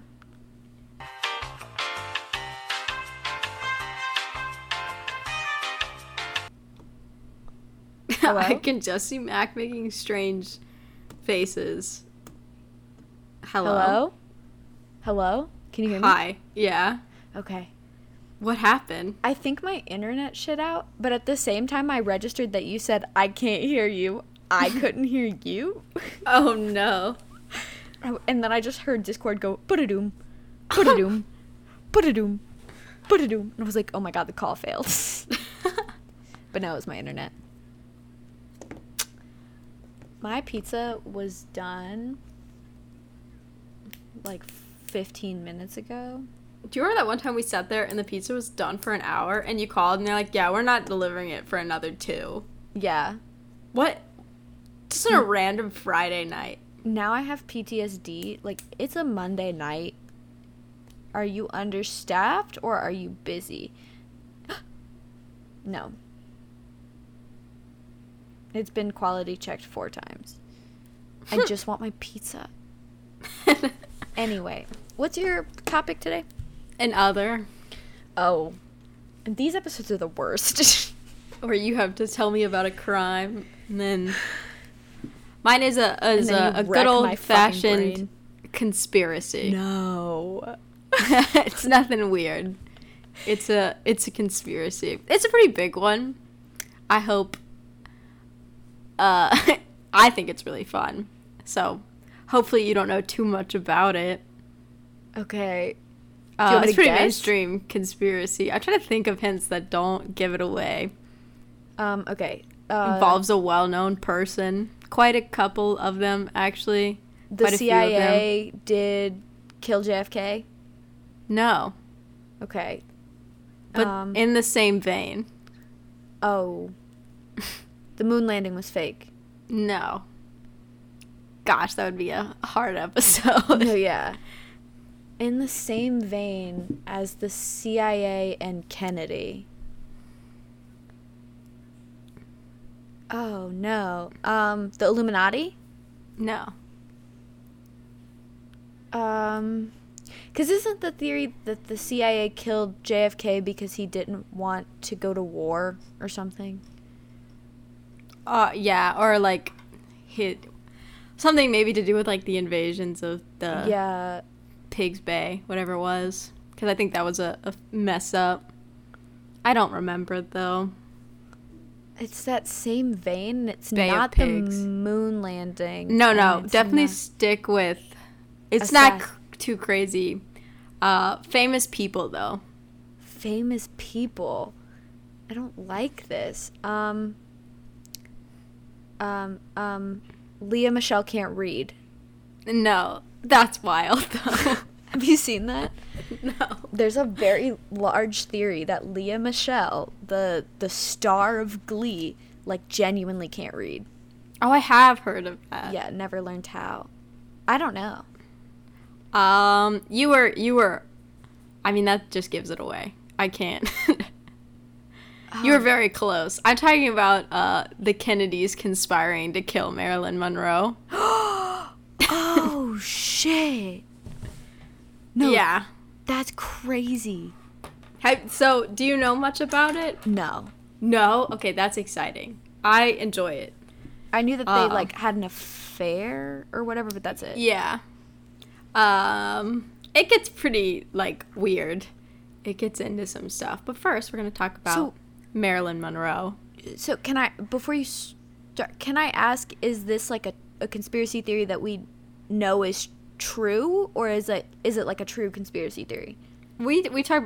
I'll like mention it again, but it's hazy where the truth is, because some of it's sensationalized because it's huge names. It's the Kennedys and also Marilyn Monroe. Right. So some of it the media took and ran with it, and some of it we just like it. Some of it's also classified documents that we only have fun. Only so much of it's been unredacted. I isn't absolutely redacted. love when classified documents are involved, because the reading them out and then the redacted like gets me every fucking time. Like, why did you redact that? Like, yeah, no, it's bad. I gotta do my shout-outs though. The Wikipedia page had a lot on her, not on the conspiracy though. I did watch BuzzFeed's video for the conspiracy. It wasn't. It was BuzzFeed Unsolved, but it was the other guy, not Shane and Ryan. oh, I know who you're talking about. No, I just looked up his name because I'm giving him credit. I blank. I don't know it right now. Yeah. Hopefully I remember. I'll look it up at the end. It'll come to you as you're talking. But if you look up Marilyn Monroe, BuzzFeed Unsolved, the video pops up. And then I read just a lot of just like tabloid articles, really short. Just like stuff online, just Fun. people's quick renditions of it. Or like I couldn't read all the long books about it, but I would look up articles talking about the book. You didn't read a novel No. for an hour-long episode of this fucking podcast? How dare you? Are you not committed? No. I quit. Fair. Right here. You never Fair. get to know what happens. Fair. You could Google it. It just told you what video I watched. You'll never find it. Tell me everything. Okay. I don't know how much you know about Marilyn Monroe, but her Absolutely life, nothing. that's exciting. Her life is pretty crazy. I don't know if I have to clarify who Marilyn Monroe is. She's like a pop icon or Who's like that? whatever. Yeah, she was an actor, a singer, a model. I don't know, like she's pop culture. Yeah. You know. She is pop culture. Yeah, no, literally she's like everywhere. Her, I Madonna, don't know how to Princess Diana. No, she's literally she's the picture perfect example of old Hollywood too. Like that's what that generation of Hollywood surrounded. So like I don't know how to explain to someone who she is. Yeah. I'm pretty sure everyone knows too. If you don't, tell me in Discord. I can send you the Wikipedia link. Let's talk. She made over $2 billion in today's money over her very successful career, which is a pretty good crazy. billionaire. Yeah. If Marilyn Monroe was alive today, would we want to eat her? Would she be part of the Eat the Rich? Because I think she would be. Oh, yeah. Damn. Yeah, anyone in old Hollywood is the definition of Eat the Rich. Gotta eat Marilyn. That's what Kennedy said. Anyway, that's the name of this week's episode. So she does not start from glamour and success. She's not born into Hollywood or anything. And she had a pretty turbulent upbringing, actually. Some of it's sad. It's a pretty rough childhood, I'd venture to say. Okay. Also, Marilyn Monroe is not the name she was born with. That is Oh. a stage name that she later changes to her actual name. But she was born Norma Jean Mortensen Oh, I on did know June that. 1st, 1926 in Los Angeles. What's her zodiac sign? Oh, I didn't look it up. You didn't I look up forgot. Marilyn Monroe. Oh my god. Emily. We can take a pause. I Find thought it I've for me. I thought I've conditioned you. But she wasn't a murderer. June I thought we 1st. were getting all the murderers. 1926. She's a Gemini. Oh, that's fun. What's Kennedy's zodiac sign? Are they compatible? I'm literally looking it up. JFK birthday? Excuse me, that should not pull up the Encyclopedia Britannica. May 29th. Zodiac? Also a Gemini, huh? Yeah. Are Geminis compatible with Geminis? I don't know. Geminis compatible with Geminis. Overall, two Geminis in a relationship make a decent zodiac couple, according to blah blah blah. They match each other's intelligence, a What was flair. blah, blah, blah? I don't know what that word is. A flair for social events and independence. They make a fun couple. However, they will have to work on their emotional bond. Lux just ran by. Lux scurried by because the pizza is definitely here. Oh. Did you know that JFK was a Gemini?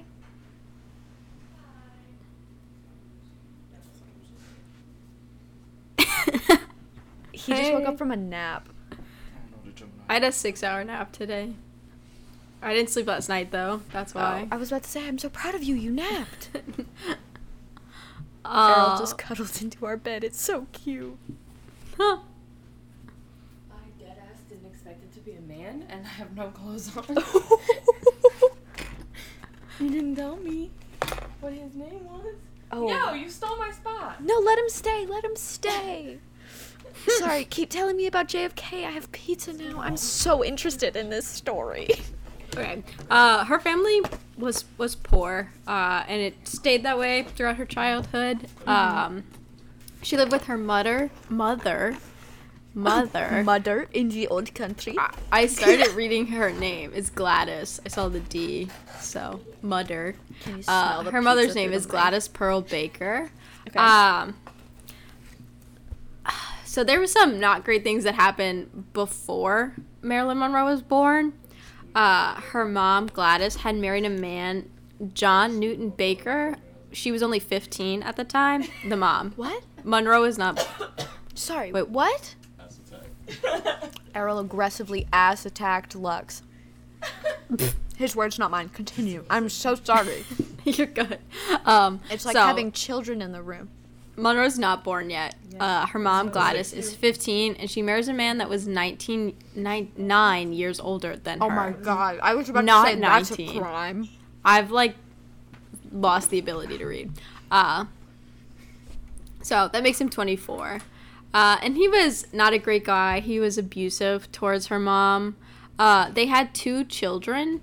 One named Robert, who was born in 1917, and Bernice, who was born in 1919. Okay. After living with him for a while, Gladys finally had enough, and she filed for divorce and custody of the 2 kids in 1923. She is successful with getting custody and filing for divorce, but Good for Baker her. comes back Oh. and kidnaps the kids that he What? lost custody of and takes them to Kentucky. And From where? They're in Los Angeles. Oh my god. That's a fucking road trip. Yeah. He's just smuggled children over state lines. he just steals the kids. And then Marilyn is born 3 years later in 1926. So her step siblings are away in I was about to say Kentucky he's at this he's point. not her father, right? No, the identity of her father is still unknown. We don't know who her dad is. Oh, shit.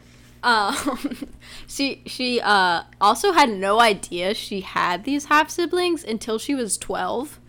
Mom just left that out? Yeah, and she was only able to meet her sister after they became adults. I believe her brother, her half brother, got sick when he was younger. No, that's so sad. But she does meet her sister, Bernice, when they're older, though. I don't know their exact age, but they're both adults at the time. Well, I'm glad they got to meet at least. Yeah, but that's crazy. Imagine your half-sister is Marilyn Monroe. Also that's wild. You just one day get a call from Marilyn Monroe.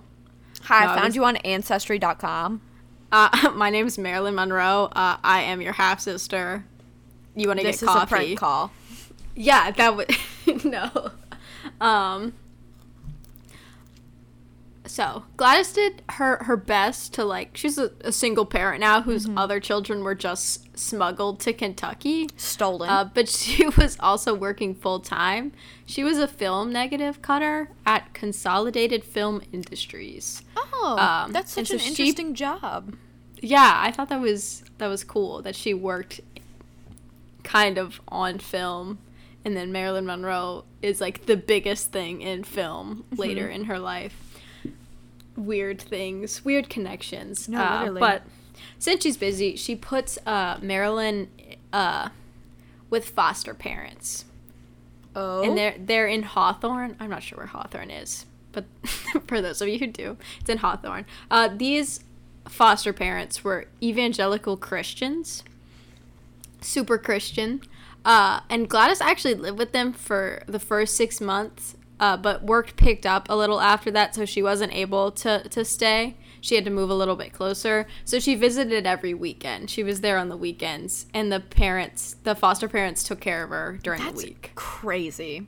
Yeah, it's weird. The fact that her mom was in the picture, but she was literally being fostered.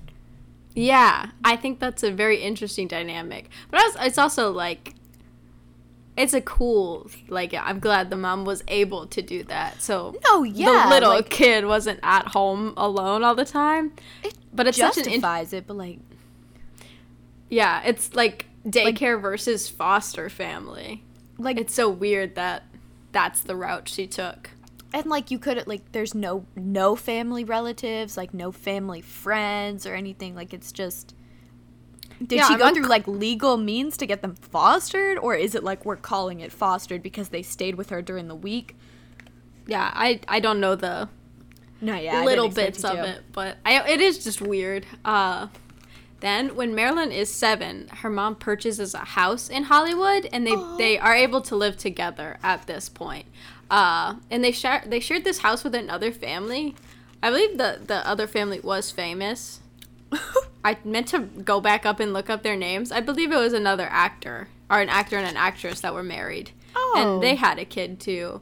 A year after getting this house, though, Gladys suffers a bad mental breakdown that leads to her getting diagnosed with paranoid schizophrenia. Oh, and she remains in and out of hospitals for the rest of her life. Oh, damn. And Marilyn pretty much loses contact with her through this. It also leaves Marilyn with a fear of the same thing happening to her. Like, that's so sad. Just like breaking one day. Yeah, because she watches her mom go through it. A family friend of her mom's, Grace Goodard, takes responsibility over Marilyn and her mother's medical affairs. So, like, make sure. Where the fuck was Grace when she was being fostered? Exactly. I don't know when and why these people come in at the times that they do. For a little over a year, she lived in the house with the other family, like the house the mom had purchased with that famous family. Marilyn just lived with them.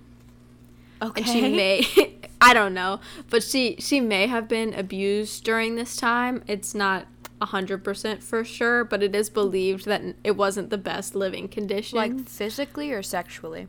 I think both. But shit. It wasn't confirmed from what I could tell. during this time, she develops a stutter that could be from trauma or anxiety, and it makes her even more of a withdrawn kid. And she was already pretty shy just because of everything going on in her life. But it was just not a great upbringing. She moves in with the family friend Grace for a short time during the summer, like getting away from that house.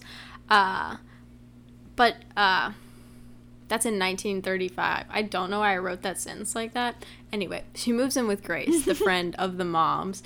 And it doesn't last long, though. It's only for like 3 months during the summer, and she's put into an orphanage at the end of it. The orphanage was a well-run and funded orphanage. Okay. But being dropped off at an orphanage is still, it's difficult. Like, no matter her. Yeah, no matter how good of it. Like, so many friends were like, it was a great place. They had all these great programs. But that's still hard to, like, you can't write that off and be like, it's a good orphanage, though. Literally, no one wanted her. Imagine not wanting Marilyn Monroe. Exactly. All these people probably really regret it. Not, like, giving her a place to stay. Especially even just for personal gain. Yeah. Even if they were just being selfish. But, yeah. I'm not sure how long, like exactly how many years she's in the orphanage, but it is a few years that she's there. Aww. But after that, Grace takes her back. I don't know if it's just like more financially able to take care of her. I don't know why. That'd be a possibility. But sadly, her husband molests her only after a few months fuck? of being back in the house. And then from this moment on, she lives with different relatives, family, friends, and just kind of hops around every few months. Men ain't shit. Yeah, that. In 1938, she moves in with Grace's aunt.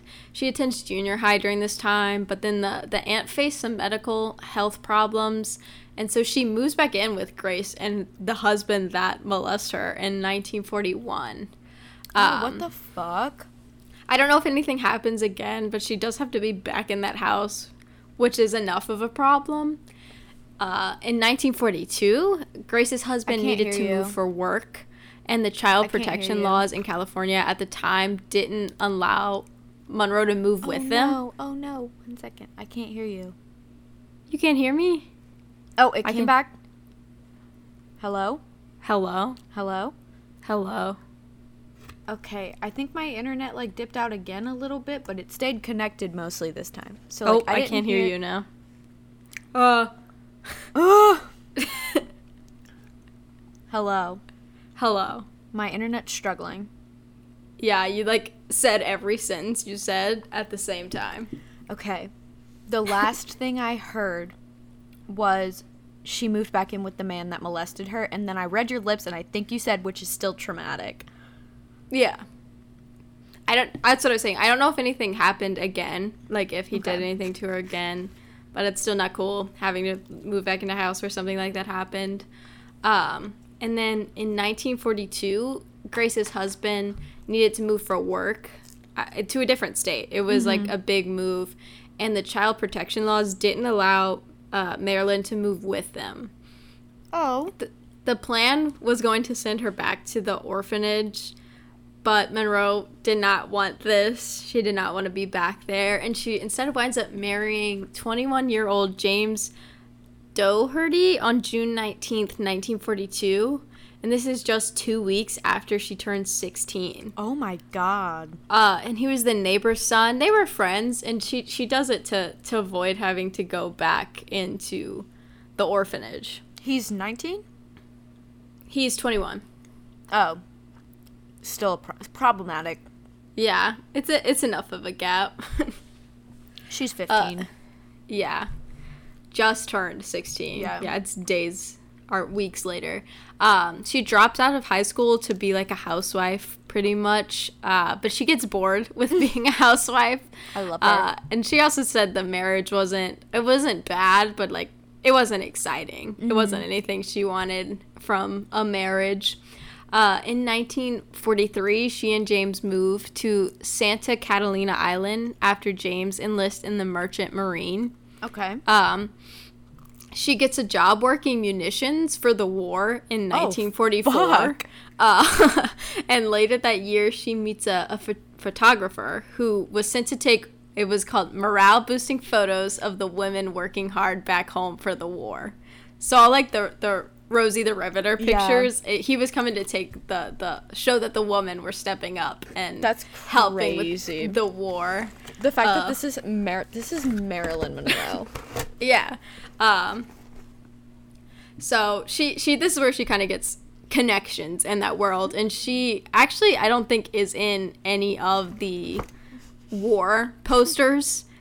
She gets pictures taken. That guy.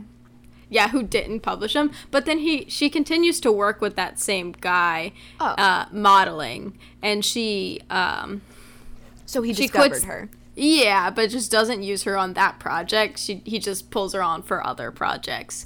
I think they just took so many pictures that they That's just fair. only made so many posters and had a lot to go through. And so I don't know why I like lose where I am on the page, but That's I do. fair.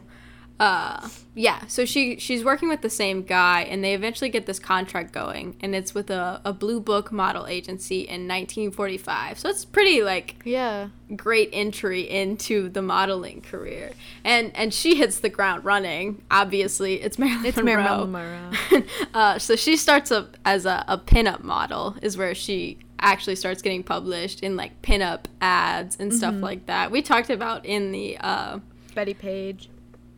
or with the hotel Oh. that she had Yep. done an ad by that pool, was just doing anything with that like bathing suit pinup style. Overlap. Yeah. Crossover.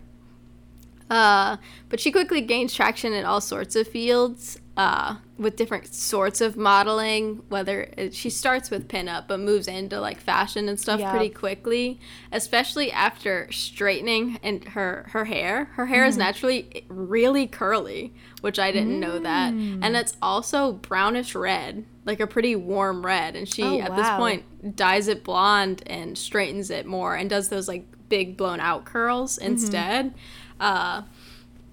And she kind of sticks with that for the rest Gorgeous. of her career. But it especially after starting that, her career just takes off.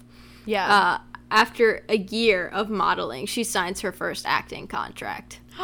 So it's super fast. No, yeah. She gets into the industry. And this acting contract is where she dons the stage name Marilyn Monroe. She later changes her actual name legally. Yeah. But right now, this is where the Marilyn Monroe name is thought born, of. yeah. Yeah. What a good name. Yeah, I know. Whoever helped her, or however she came up with that, like, I don't know what went into it, but they nailed it. No, yeah. The alliteration. Monroe said that this rough upbringing actually inspired her to be an actor and model because she didn't like the world she lived in and loved the idea of, like, living whatever life she dreamed of. And that's just so sweet. She's a perfect specimen. She said, quote, "I don't like the world around me because it was kind of grim. When I heard that this was acting, I said that's what I want to be. Some of my foster families used to send me to the movies to get me out of the house, and there I'd sit all day and way into the night, up in front, there with the big screen so big, a little kid all alone, and I loved it." Oh End my quote. God. She was like born to be in the movies. No, literally. Her foster family sent her to the movies to get her out of the house, and then she Also becomes that. Marilyn Monroe. Imagine. Bro. Oh my God. And Everything about this is flabbergasting. No, it's so fascinating, and Yeah. I didn't know a lot of it. Keep But having she- to remind myself it's a true crime podcast. Yeah, it does get a little weird at the end. At the end. She was hooked on acting, though, obviously. And she has a very, very, very successful career with all of this. But she was also left with severe anxiety, depression, and chronic insomnia because of her Oh. childhood. Me too, And- Marilyn. Yeah. And barbiturates, amphetamines, and alcohol quickly become a coping mechanism for her.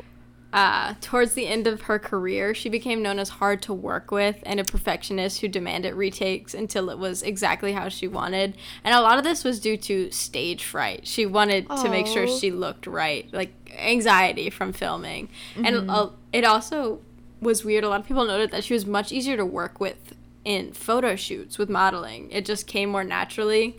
Acting, she wanted to be good at it, but the anxiety of wanting to like, be perfect at good at it. Yeah, she was great at it. Well, but, yeah, like, but from relaxing into it like the same way she would modeling.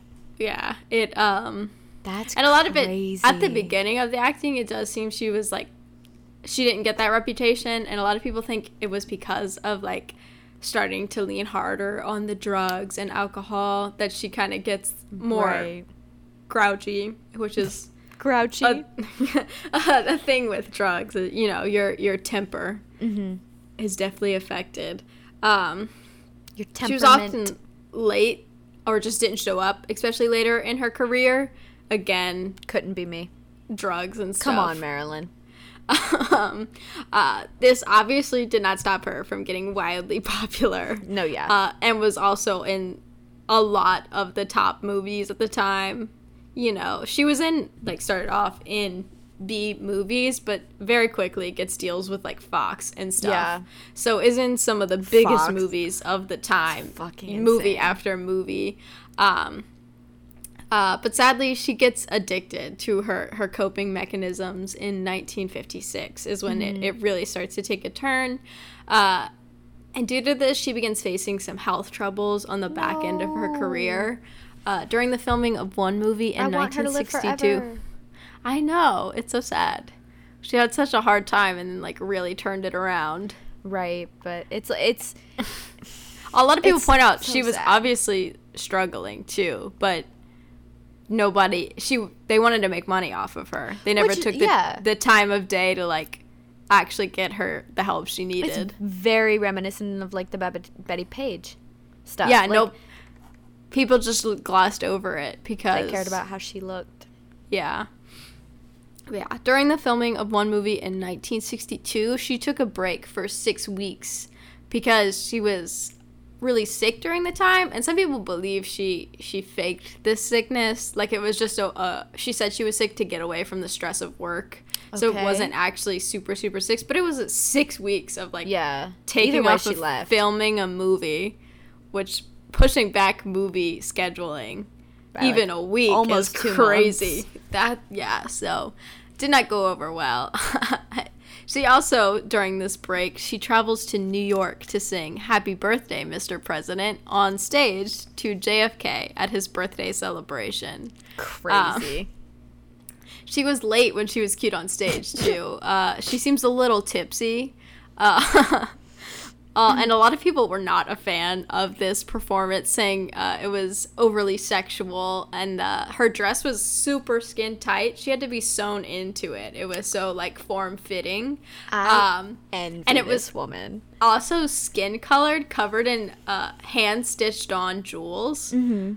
So it looked like she just had jewels on. It was the same color as her skin. So it looked like she was naked. She's here to seduce the president. Exactly. You would too if the bag presents itself. You don't question the bag. You get the bag. The first lady at the time blames Robert Kennedy, JFK's brother. She existed. She was for orchestrating Marilyn Monroe's appearance at the birthday celebration. Oh, I forgot about Jackie. I'm sorry, Jackie. Recipes, Jackie. Jackie Kennedy. She was also, right before that, I couldn't find too much information on this, but she was put in a mental health institution for a brief moment in 1961. Just, like, was really struggling at one point and had to go there. But it was very quick.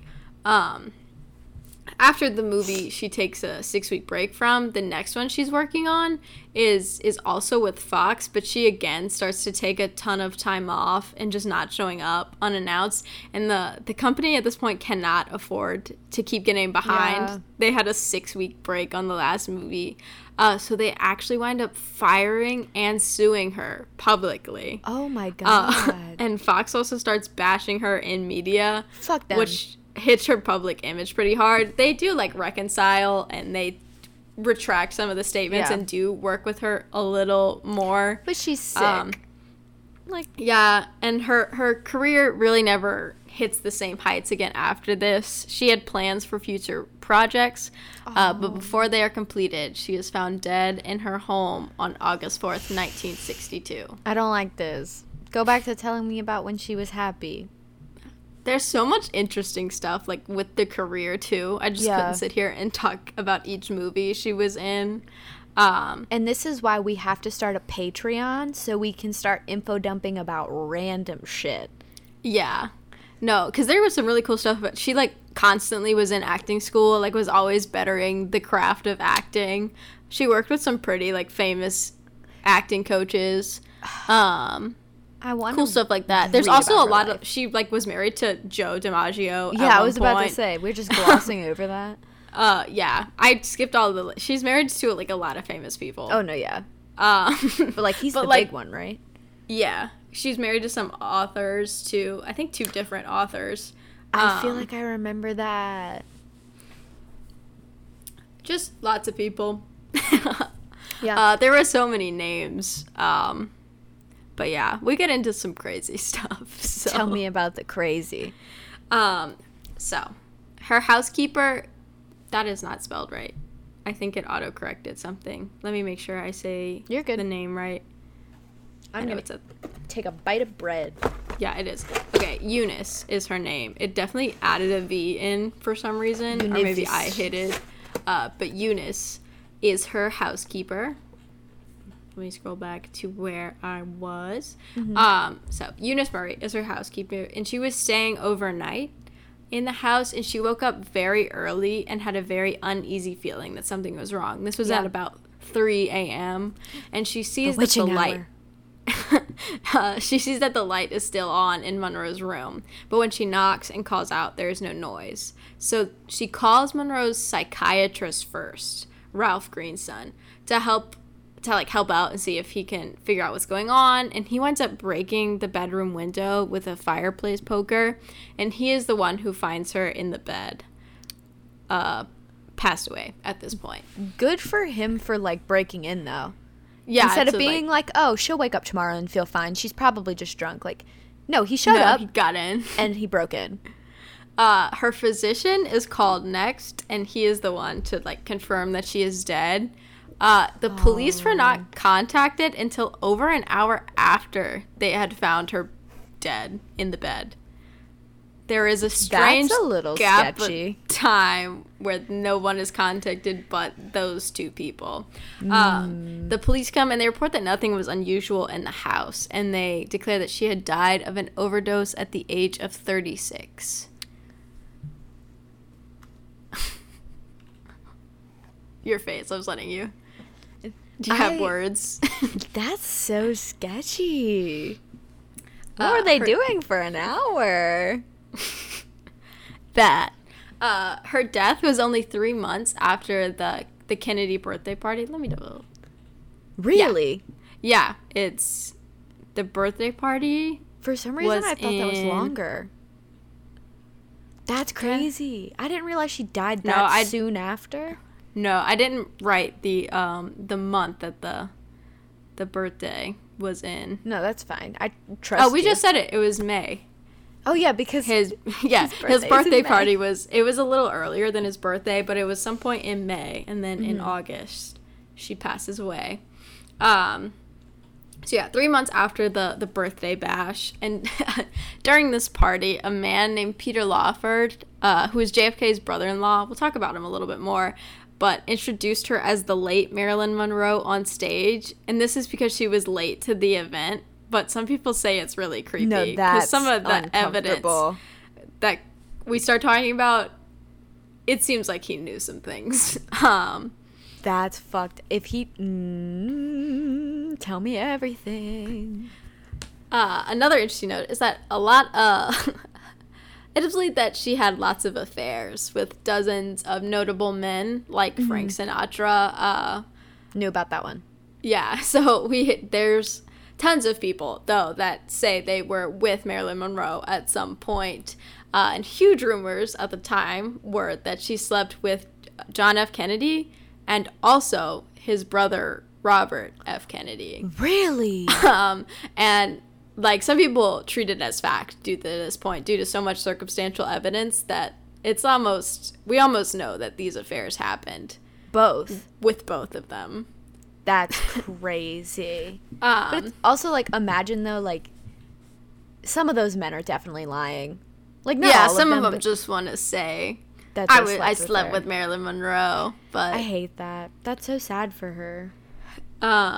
Even yeah, like a toy, even after she dies. Yeah, just a bragging point to some people. That's so sad. No, old Hollywood is so awful. Disgusting. Like, the toxicity. Men ain't shit. The misogyny, all of that, yeah. Oh, it's bad in old Hollywood. But yeah, if this is true, JFK and her had an affair in 1961, but in fear of the scandal coming to light during, he wants to be reelected. He can't have this big affair blow up and then ruin his reelection. Right. He cut it off. He said, like, couldn't see her anymore. And I think they only, like, looking at dates that they were in the same areas, there was one time they could have, like, done the deed, gotten together. So it was a very short-lived affair, but at this point he introduces her to Robert, his brother, and they hit it off, and they Gross. also start an affair pretty soon after, but she falls hard in love for him is kind of what goes on. He was married at the time, so it is a pretty scandalous affair. The more you talk, the more I hate it.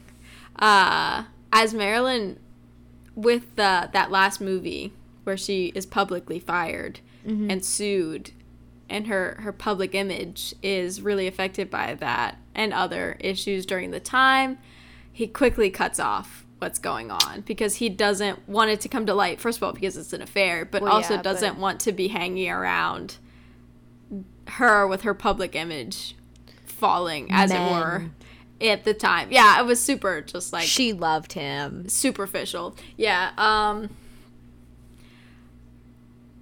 The Kennedys couldn't be associated with the failing actress is pretty much what it was, and that's so mean. She's so pretty. Yeah. And y'all liked her when she was an actress, like, and and she was the bubbly, like, what people describe as overly sexual on the birthday song. They loved it, you know? Yeah. But now they can't be seen with her. No, yeah. Now she's like a person and less of like a persona. Yeah.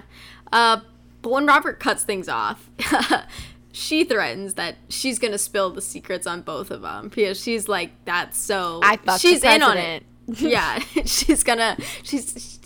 Well, I'm going to say a quote in a second, but yeah, it's pretty much like, I mean, she points out what we're saying. That's so dumb that now that she's facing, like, a struggle in her career, you're going to have a problem with it. You were fine with cheating a second ago when I was the world's most famous actress. But also she liked him, so that's also really hard to deal with. I fucked the president. A close friend of hers later stated that while they were hanging out, she said, quote, "If I don't hear from Bobby Kennedy soon, I'm going to call a press conference and blow the lid off this whole damn thing." End quote. So it was a pretty quick cutoff, and she couldn't get in touch with any of them. She's like, if they don't start answering, I'm going to start saying some things. This is like, it's like the, I'm going to post your nudes. Like, it's very much that. Yeah, no, she told quite a few people I'm gonna send your girlfriend affairs. Screenshots of our messages. Your wife will know first. I couldn't swallow for a second. I'm good now, though. If I don't hear from Bobby Kennedy soon, I'm also calling she a press always calls conference. him Bobby. I think it's so funny. I think it's funny that not only did she threaten to spill the beans or blow the lid off, she threatened to call a whole ass press conference. No, it was going to be official. She wasn't doing it through the newspapers. She was calling a conference. Hello, yes, Fox News. Get me on air.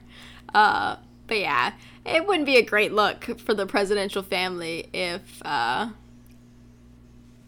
came out with the president and also his brother, both of whom are married. Oh my god. So she also was reportedly around for meetings, or not meetings necessarily, but like heard the presidential family discuss classified information. Yeah. Some people, she heard stuff like private conversations about stuff like Fidel Castro, or some people even believe she had access to information on UFOs.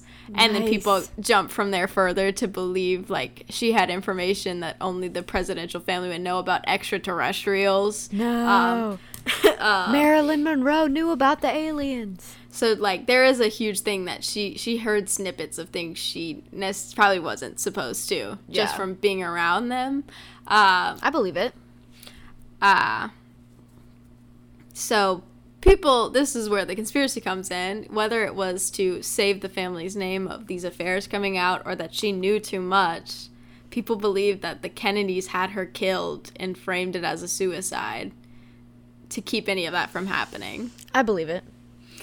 Now tell me why I just should wait believe for it. Oh yeah. I've got some things that I read and it's just it might be true. I'm not even going to sugarcoat it. It's kind of crazy, some of these stuff. I was about to say it. I'm already convinced, and you haven't even told me a lick of the evidence yet. You just had to tell me that there was a presidential conspiracy, and I was on board. No, yeah, I don't trust any of them. Not a single one. Except Obama. I miss him. Sorry, I didn't mean to cut you off. No, you're good. The night before her death, she had called her psychiatrist around 5:15 at night. Or in the afternoon, and he later makes a statement that he, quote, felt it was possible that Marilyn Monroe had felt rejected by someone or some of the people she had been close to, end quote. So he's saying they cut the affair off and just couldn't say that. Also, before her death, she received a call from Peter Lawford, the man who called her late on stage at the Kennedy gathering, and he said that she told him, quote, say goodbye to the president and say goodbye to yourself, end quote, right before hanging up. No. Peter called several people to check on her, and he eventually reaches her lawyer, who calls Eunice, who's the housekeeper at the house, and she says everything is fine at the moment. But on this phone call, Marilyn Monroe was slurring her speech, was obviously intoxicated heavily already at this moment. But from all reports that Peter gets back from the people who check in on her, say everything's all right. Why? Which is just a little weird. Why lie? Because they're covering something up. A lot of people close to her could not believe she would take her own life, and her attorney even said that he had seen her the day before and they had plans to meet on Monday. This doesn't really mean anything because sometimes depression hides itself in mysterious ways. But it is interesting to point out that a lot of people, knowing what she's been through and knowing how, like, she's interacted with depression before, said that, like, this seemed out of character even for her. Yeah. But you can never know because that kind of thing is sometimes you never see anything before it happens, especially when you're like under the influence of such weird drugs. So, but I just wanted to point out that a lot of people note that it was really she was really happy in these last few days. That's so sad. Now, a lot of it could be boiled down to speculation. but some like paper trails start popping up. Tell me one about of the first ones we're going to talk about is in 2017 a letter was unearthed. It was found by the son of Marilyn's old acting coach Lee Strasberg. Wait, that's the acting coach or that's the son? The Lee Strasberg is the acting coach. Okay. I didn't write the son's name down. But Marilyn was really good friends with the Lee Strasberg, her acting coach, and left him some stuff from her estate. I don't know if she had a will, but he winds up with some of her stuff. She probably had like contracts drawn up in case. Yeah. And the letter was to her, and it was from Jean Kennedy Smith, which is JFK and Robert FK, their little sister. And she writes to Marilyn, quote, "I understand that you and Bobby are the new item. We all think you should come with him when he comes back east," end quote. So that's one of the first things to kind of solidify that there was a pair happening at some point, at least between her and Robert. Another huge piece of evidence was actually 10 years earlier in 2007. A piece of partially unclassified FBI documentation was found. And this document suggests that Robert Kennedy might have been in on and okay with a plot to coax her into suicide in fear of her going public with the affairs. No. Men! The document is titled Robert Kennedy, and it also mentioned in this document, the names also mentioned in this document was Peter Lawford, her psychiatrist, her housekeeper Eunice, and a friend she sees like hours before her death, Pat Newcomb. So these people may have been in on an FBI dealing, and we only see so much of this paper because a lot of it's redacted, but it says these names, and it also suggests that her psychiatrist may have prescribed her with more pills than normal since they often spoke. Like, she wasn't prescribed to take more, but her bottle contained more, so the possibility of her taking more was there for her. Yeah. She normally wouldn't have enough in the bottle for it to overdose, take enough of it, but in the time around her death, they killed her. Yeah, no, it gets bad. It's crazy that the FBI kills Marilyn Monroe and then the CIA kills JFK. Yeah, no, that both of them die in the weirdest way possible. Oh my god, they killed her! Another huge piece of evidence was again found in 2017. At this point, this is when most of the JFK files were made public, so unclassified. And over 300 of these pages are still classified because they may contain facts that threaten national security. And some of these are ones talking about Marilyn Monroe. Like, we have the title for, but we don't know anything that the paper says. But one document that we do have access to is a letter from the FBI to Robert that informs him about a book that was trying to release information about his affair. So they could make a plan to, like, shut it down. It's crazy that they just have the power to do that. Like, yeah, no, also. talk shit. You had the live to talk affair. shit. Deal with the consequences. If you gonna cheat, they're gonna write a book. You got your dick wet, they get their bag. Yeah, it's only fair. It's the law. I don't know if it's the law, but It is. that's Marilyn's what it world. says. One huge piece of evidence is that Robert may have been at her house the day before she died. You're joking. Eunice has even reported saying that he was there and suggested that there may have been an argument. And in the JFK files that I was just talking about, those unclassified documents, we have proof that he booked a hotel in Beverly Hills that day. So he was definitely in the area. That was a plot twist I didn't see coming.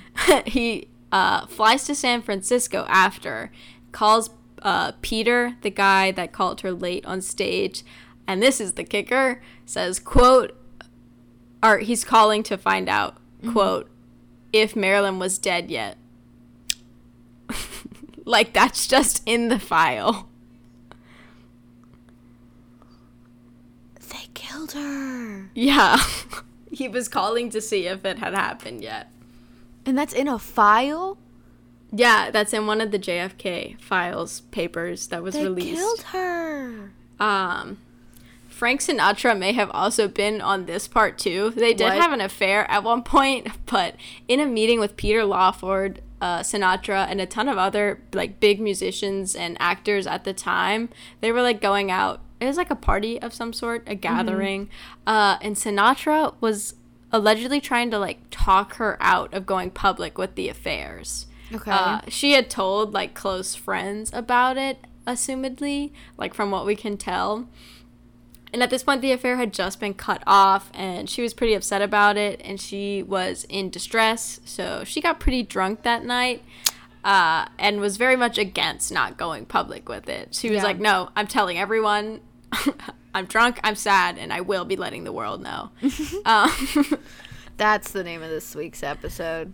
Sinatra allegedly, he might have given up at this point, or thinks that he has made her agree to not going public.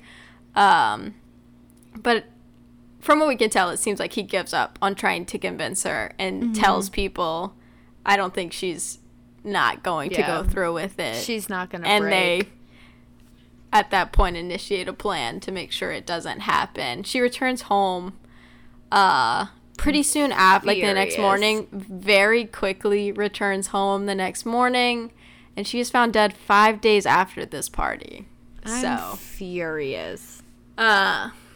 Another kicker that I had never heard of, on the night of her death, several people in the neighborhood heard an unidentified woman scream, "Murderers, you murderers, are you happy now that she's dead?" Which makes it seem like she's shouting at people in the room. Like we said, it seems like Robert may have been in the area at this time, and could have even been there when she died. I hate this. Isn't they it bad? Killed her. Holy shit! I thought this was a theory. So there, along with these theories, she might have been poisoned, is what some of them say. They think the whole suicide part was staged completely. Oh, like this theory so far are like what I found a lot of is that they coaxed her into it, which is awful. They just preyed on the fact that she had depression, anxiety, and like a really rough time. They just used that to their advantage. But there's also a version of the theory that says that she was poisoned, because there are some, like, it holds ground that Robert was there because he had a hotel in the area and then flew away right after it happened. But he's also calling on Peter. Some people think Peter was in the room because he's the one he calls to be like, is she dead yet? And to give this theory some weight, there were no pills found in her stomach. Oh my god. Who killed her? The coroner explained that this was because she was an addict for so long that they digested faster than expected, or like that you would find. But it's really weird that, from what I could tell, there might be some weight to that. I'm not a coroner. I don't know. I'm not a coroner. I'm not a drug addict. It's still weird. Living. We also have really weird... We don't know if they're telling the truth about the hour she died at. Yeah, like... They called the police an hour later. We don't know how long they could have been digested for, or if they were ever in her system. And if they're lying about this, like, what else are they lying about? Many actors have also come to light saying that Marilyn had talked about the affairs with him, especially after it breaking off. She was, venting to friends pretty much, including Gianni Russo of The Godfather fame. What that the fuck? Guy? Did you know that he was involved with the real mob? The quote on his book was that he walked the walk and talked the talk. I didn't know that, but he had ties to something. He even says in a book that the mob had caught wind of the affair and wanted to use Monroe and the affair itself to blackmail the president. Emily, if that had been the direction this story went, I would have been flabbergasted, but so happy. Imagine that. Yeah. Marilyn Monroe working with the fucking mob to take down literally the president of the United States. Yeah, no. According to Russo, is they caught wind of it and they wanted to get proof of it, and they wanted to use these pictures to make them not crack down on the mob ring so hard. I don't know how much of that happened, but I believe every word of it. The mob caught wind of the affairs too, which I just think is interesting. The mob found out. That's the name of this week's episode. Her autopsy might have also been tampered with. Yeah, I was about to say that's given, right? Yeah, pieces of her organs were sent off to be lab tested, and some of them were destroyed before they got to the lab, like the Casual paperwork destruction. Yeah, the paperwork said that they just like weren't in any condition to be tested because they were messed up in some sense. I don't know how they were destroyed. One time I had to get lab work done though, and 2 of the 3 things that were sent off, get destroyed? they weren't parts of my organs. I think it was like nose swabs for something. But like 2 of the 3 of them just like got lost. So maybe it's like something like that. I don't think anyone was plotting to kill me. So I don't think mine were destroyed. So maybe hers were just lost, but from what it seems, like was that someone messed before with the or evidence. after the Scientology episode? It was before. No, they knew. They knew. They can see the future. They smelled the tabs open on your phone. They knew I would eventually go down that rabbit hole. No, yeah. Some of the organs that did make are like tissue samples that did make it to the lab, like in fine condition. The test just never got done. Like it just kept getting delayed to the point where they couldn't be done anymore. So someone was obviously paid off.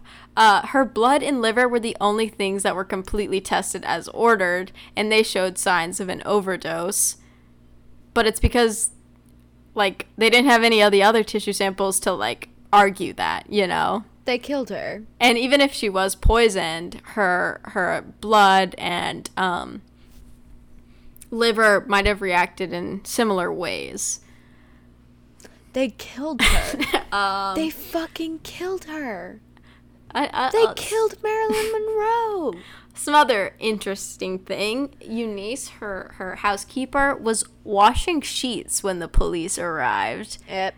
And some people believe that they had redone the bed. And that there could have been more evidence on these sheets, but they were in the washer when the police got there. The police... Oh, and I was just right. The police were called way later, if you recall earlier. So they had time to, like, redo the room. Her room was also messy, which is just a little weird. Not sure why it was. Yeah. But some people also know there's like crime scene photos. I cannot think of that word. Crime scene photos, and her room just is like disheveled. More so than you think of like someone coming in through the window. Like obviously the window was broken because the guy got in that way, but it just seems like a lot of stuff was moved around that didn't need to be. There's also one article talked about like I read this one a while ago and I could not find it again, so I don't know if it holds any weight, but that it said something was wrong with her journal. It was either missing, like she had a personal diary that might have been taken, or like pages were missing out of. I cannot find it again though, so I don't know if that holds any weight. Eunice, her housekeeper, was also reported as being super vague and invasive to questioning that night as well. And if you remember, she was one of the names on that FBI document. So it seems like she knew more than she was letting on. She also changed her story a couple of times that night.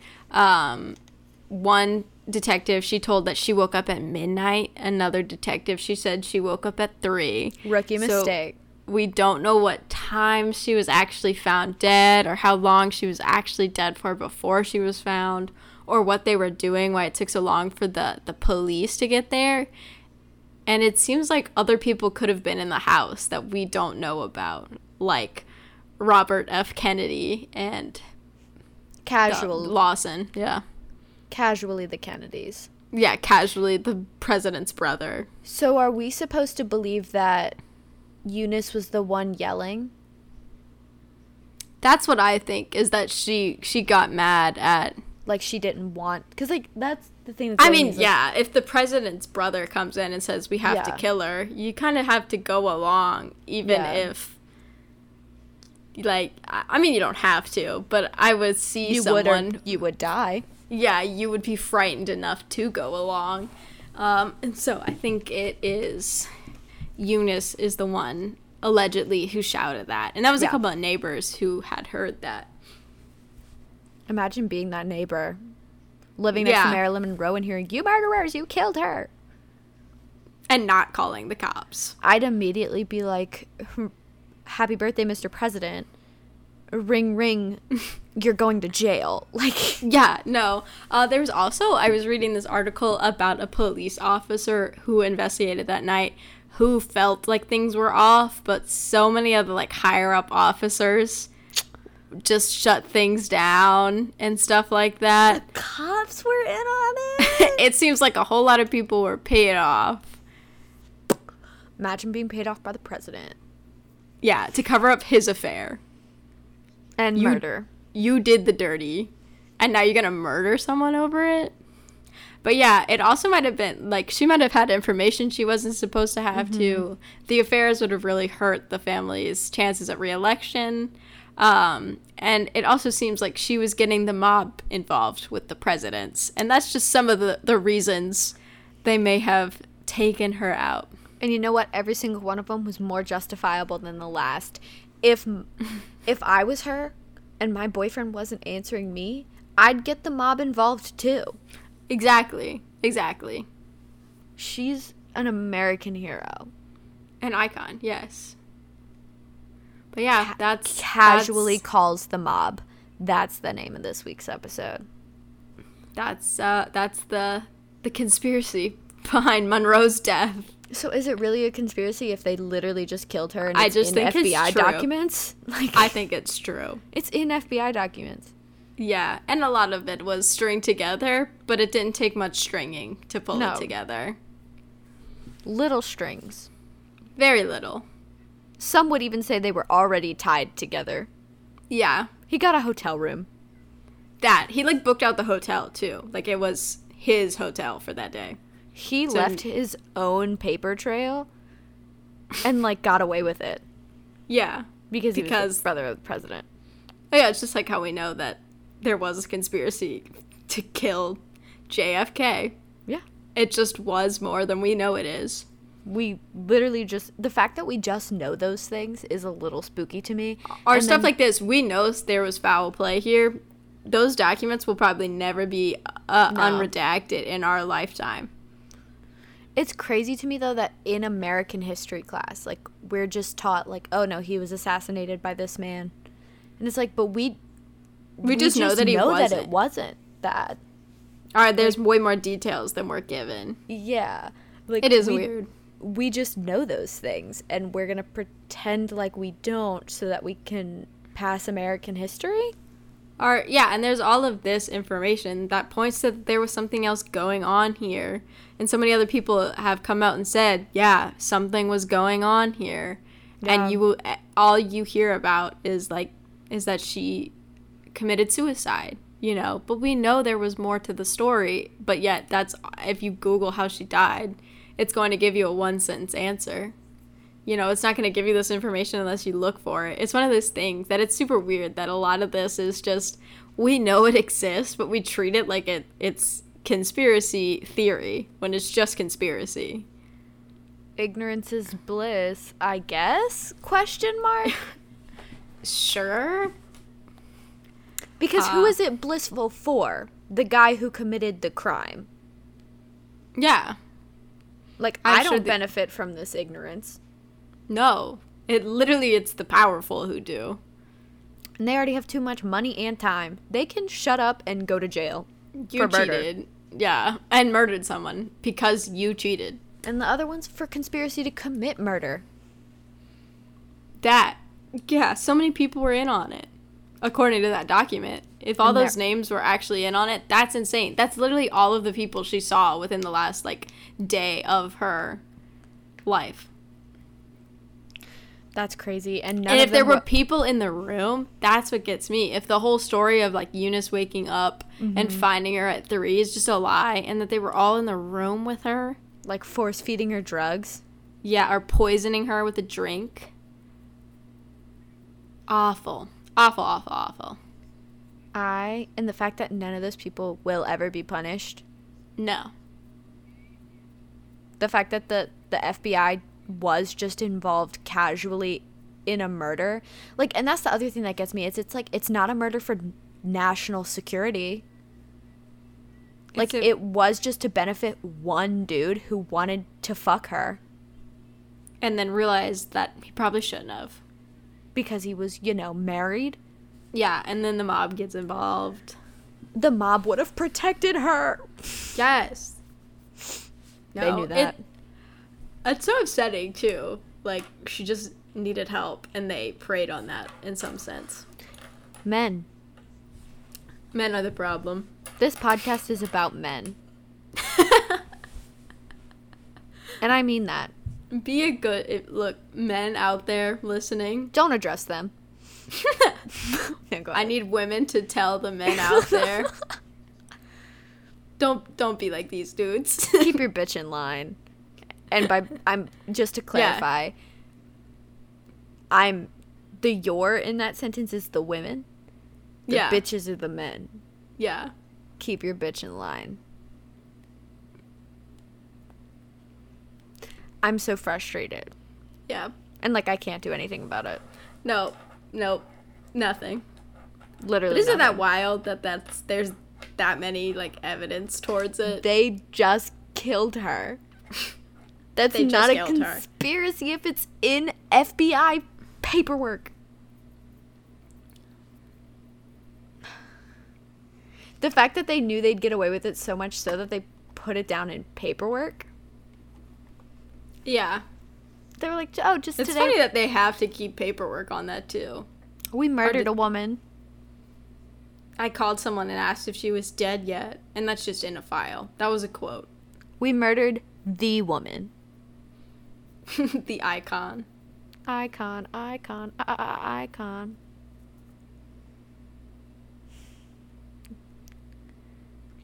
How do you feel? Frustrated. Unbelievably painfully pissed off. Yeah.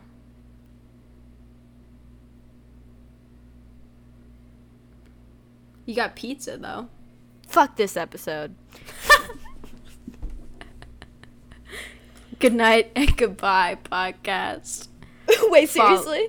Oh, I thought that was your ending. Oh, okay. No, that's fine. I thought you were gone. You know, podcast, I'm mad. And I genuinely cannot offer you banter today. And I'm also tired and pissed off and tired and also pissed off. And Follow us on everything. I'm entitled to it. And your pizza. Yeah, I do And have I'm gonna pizza. make pasta.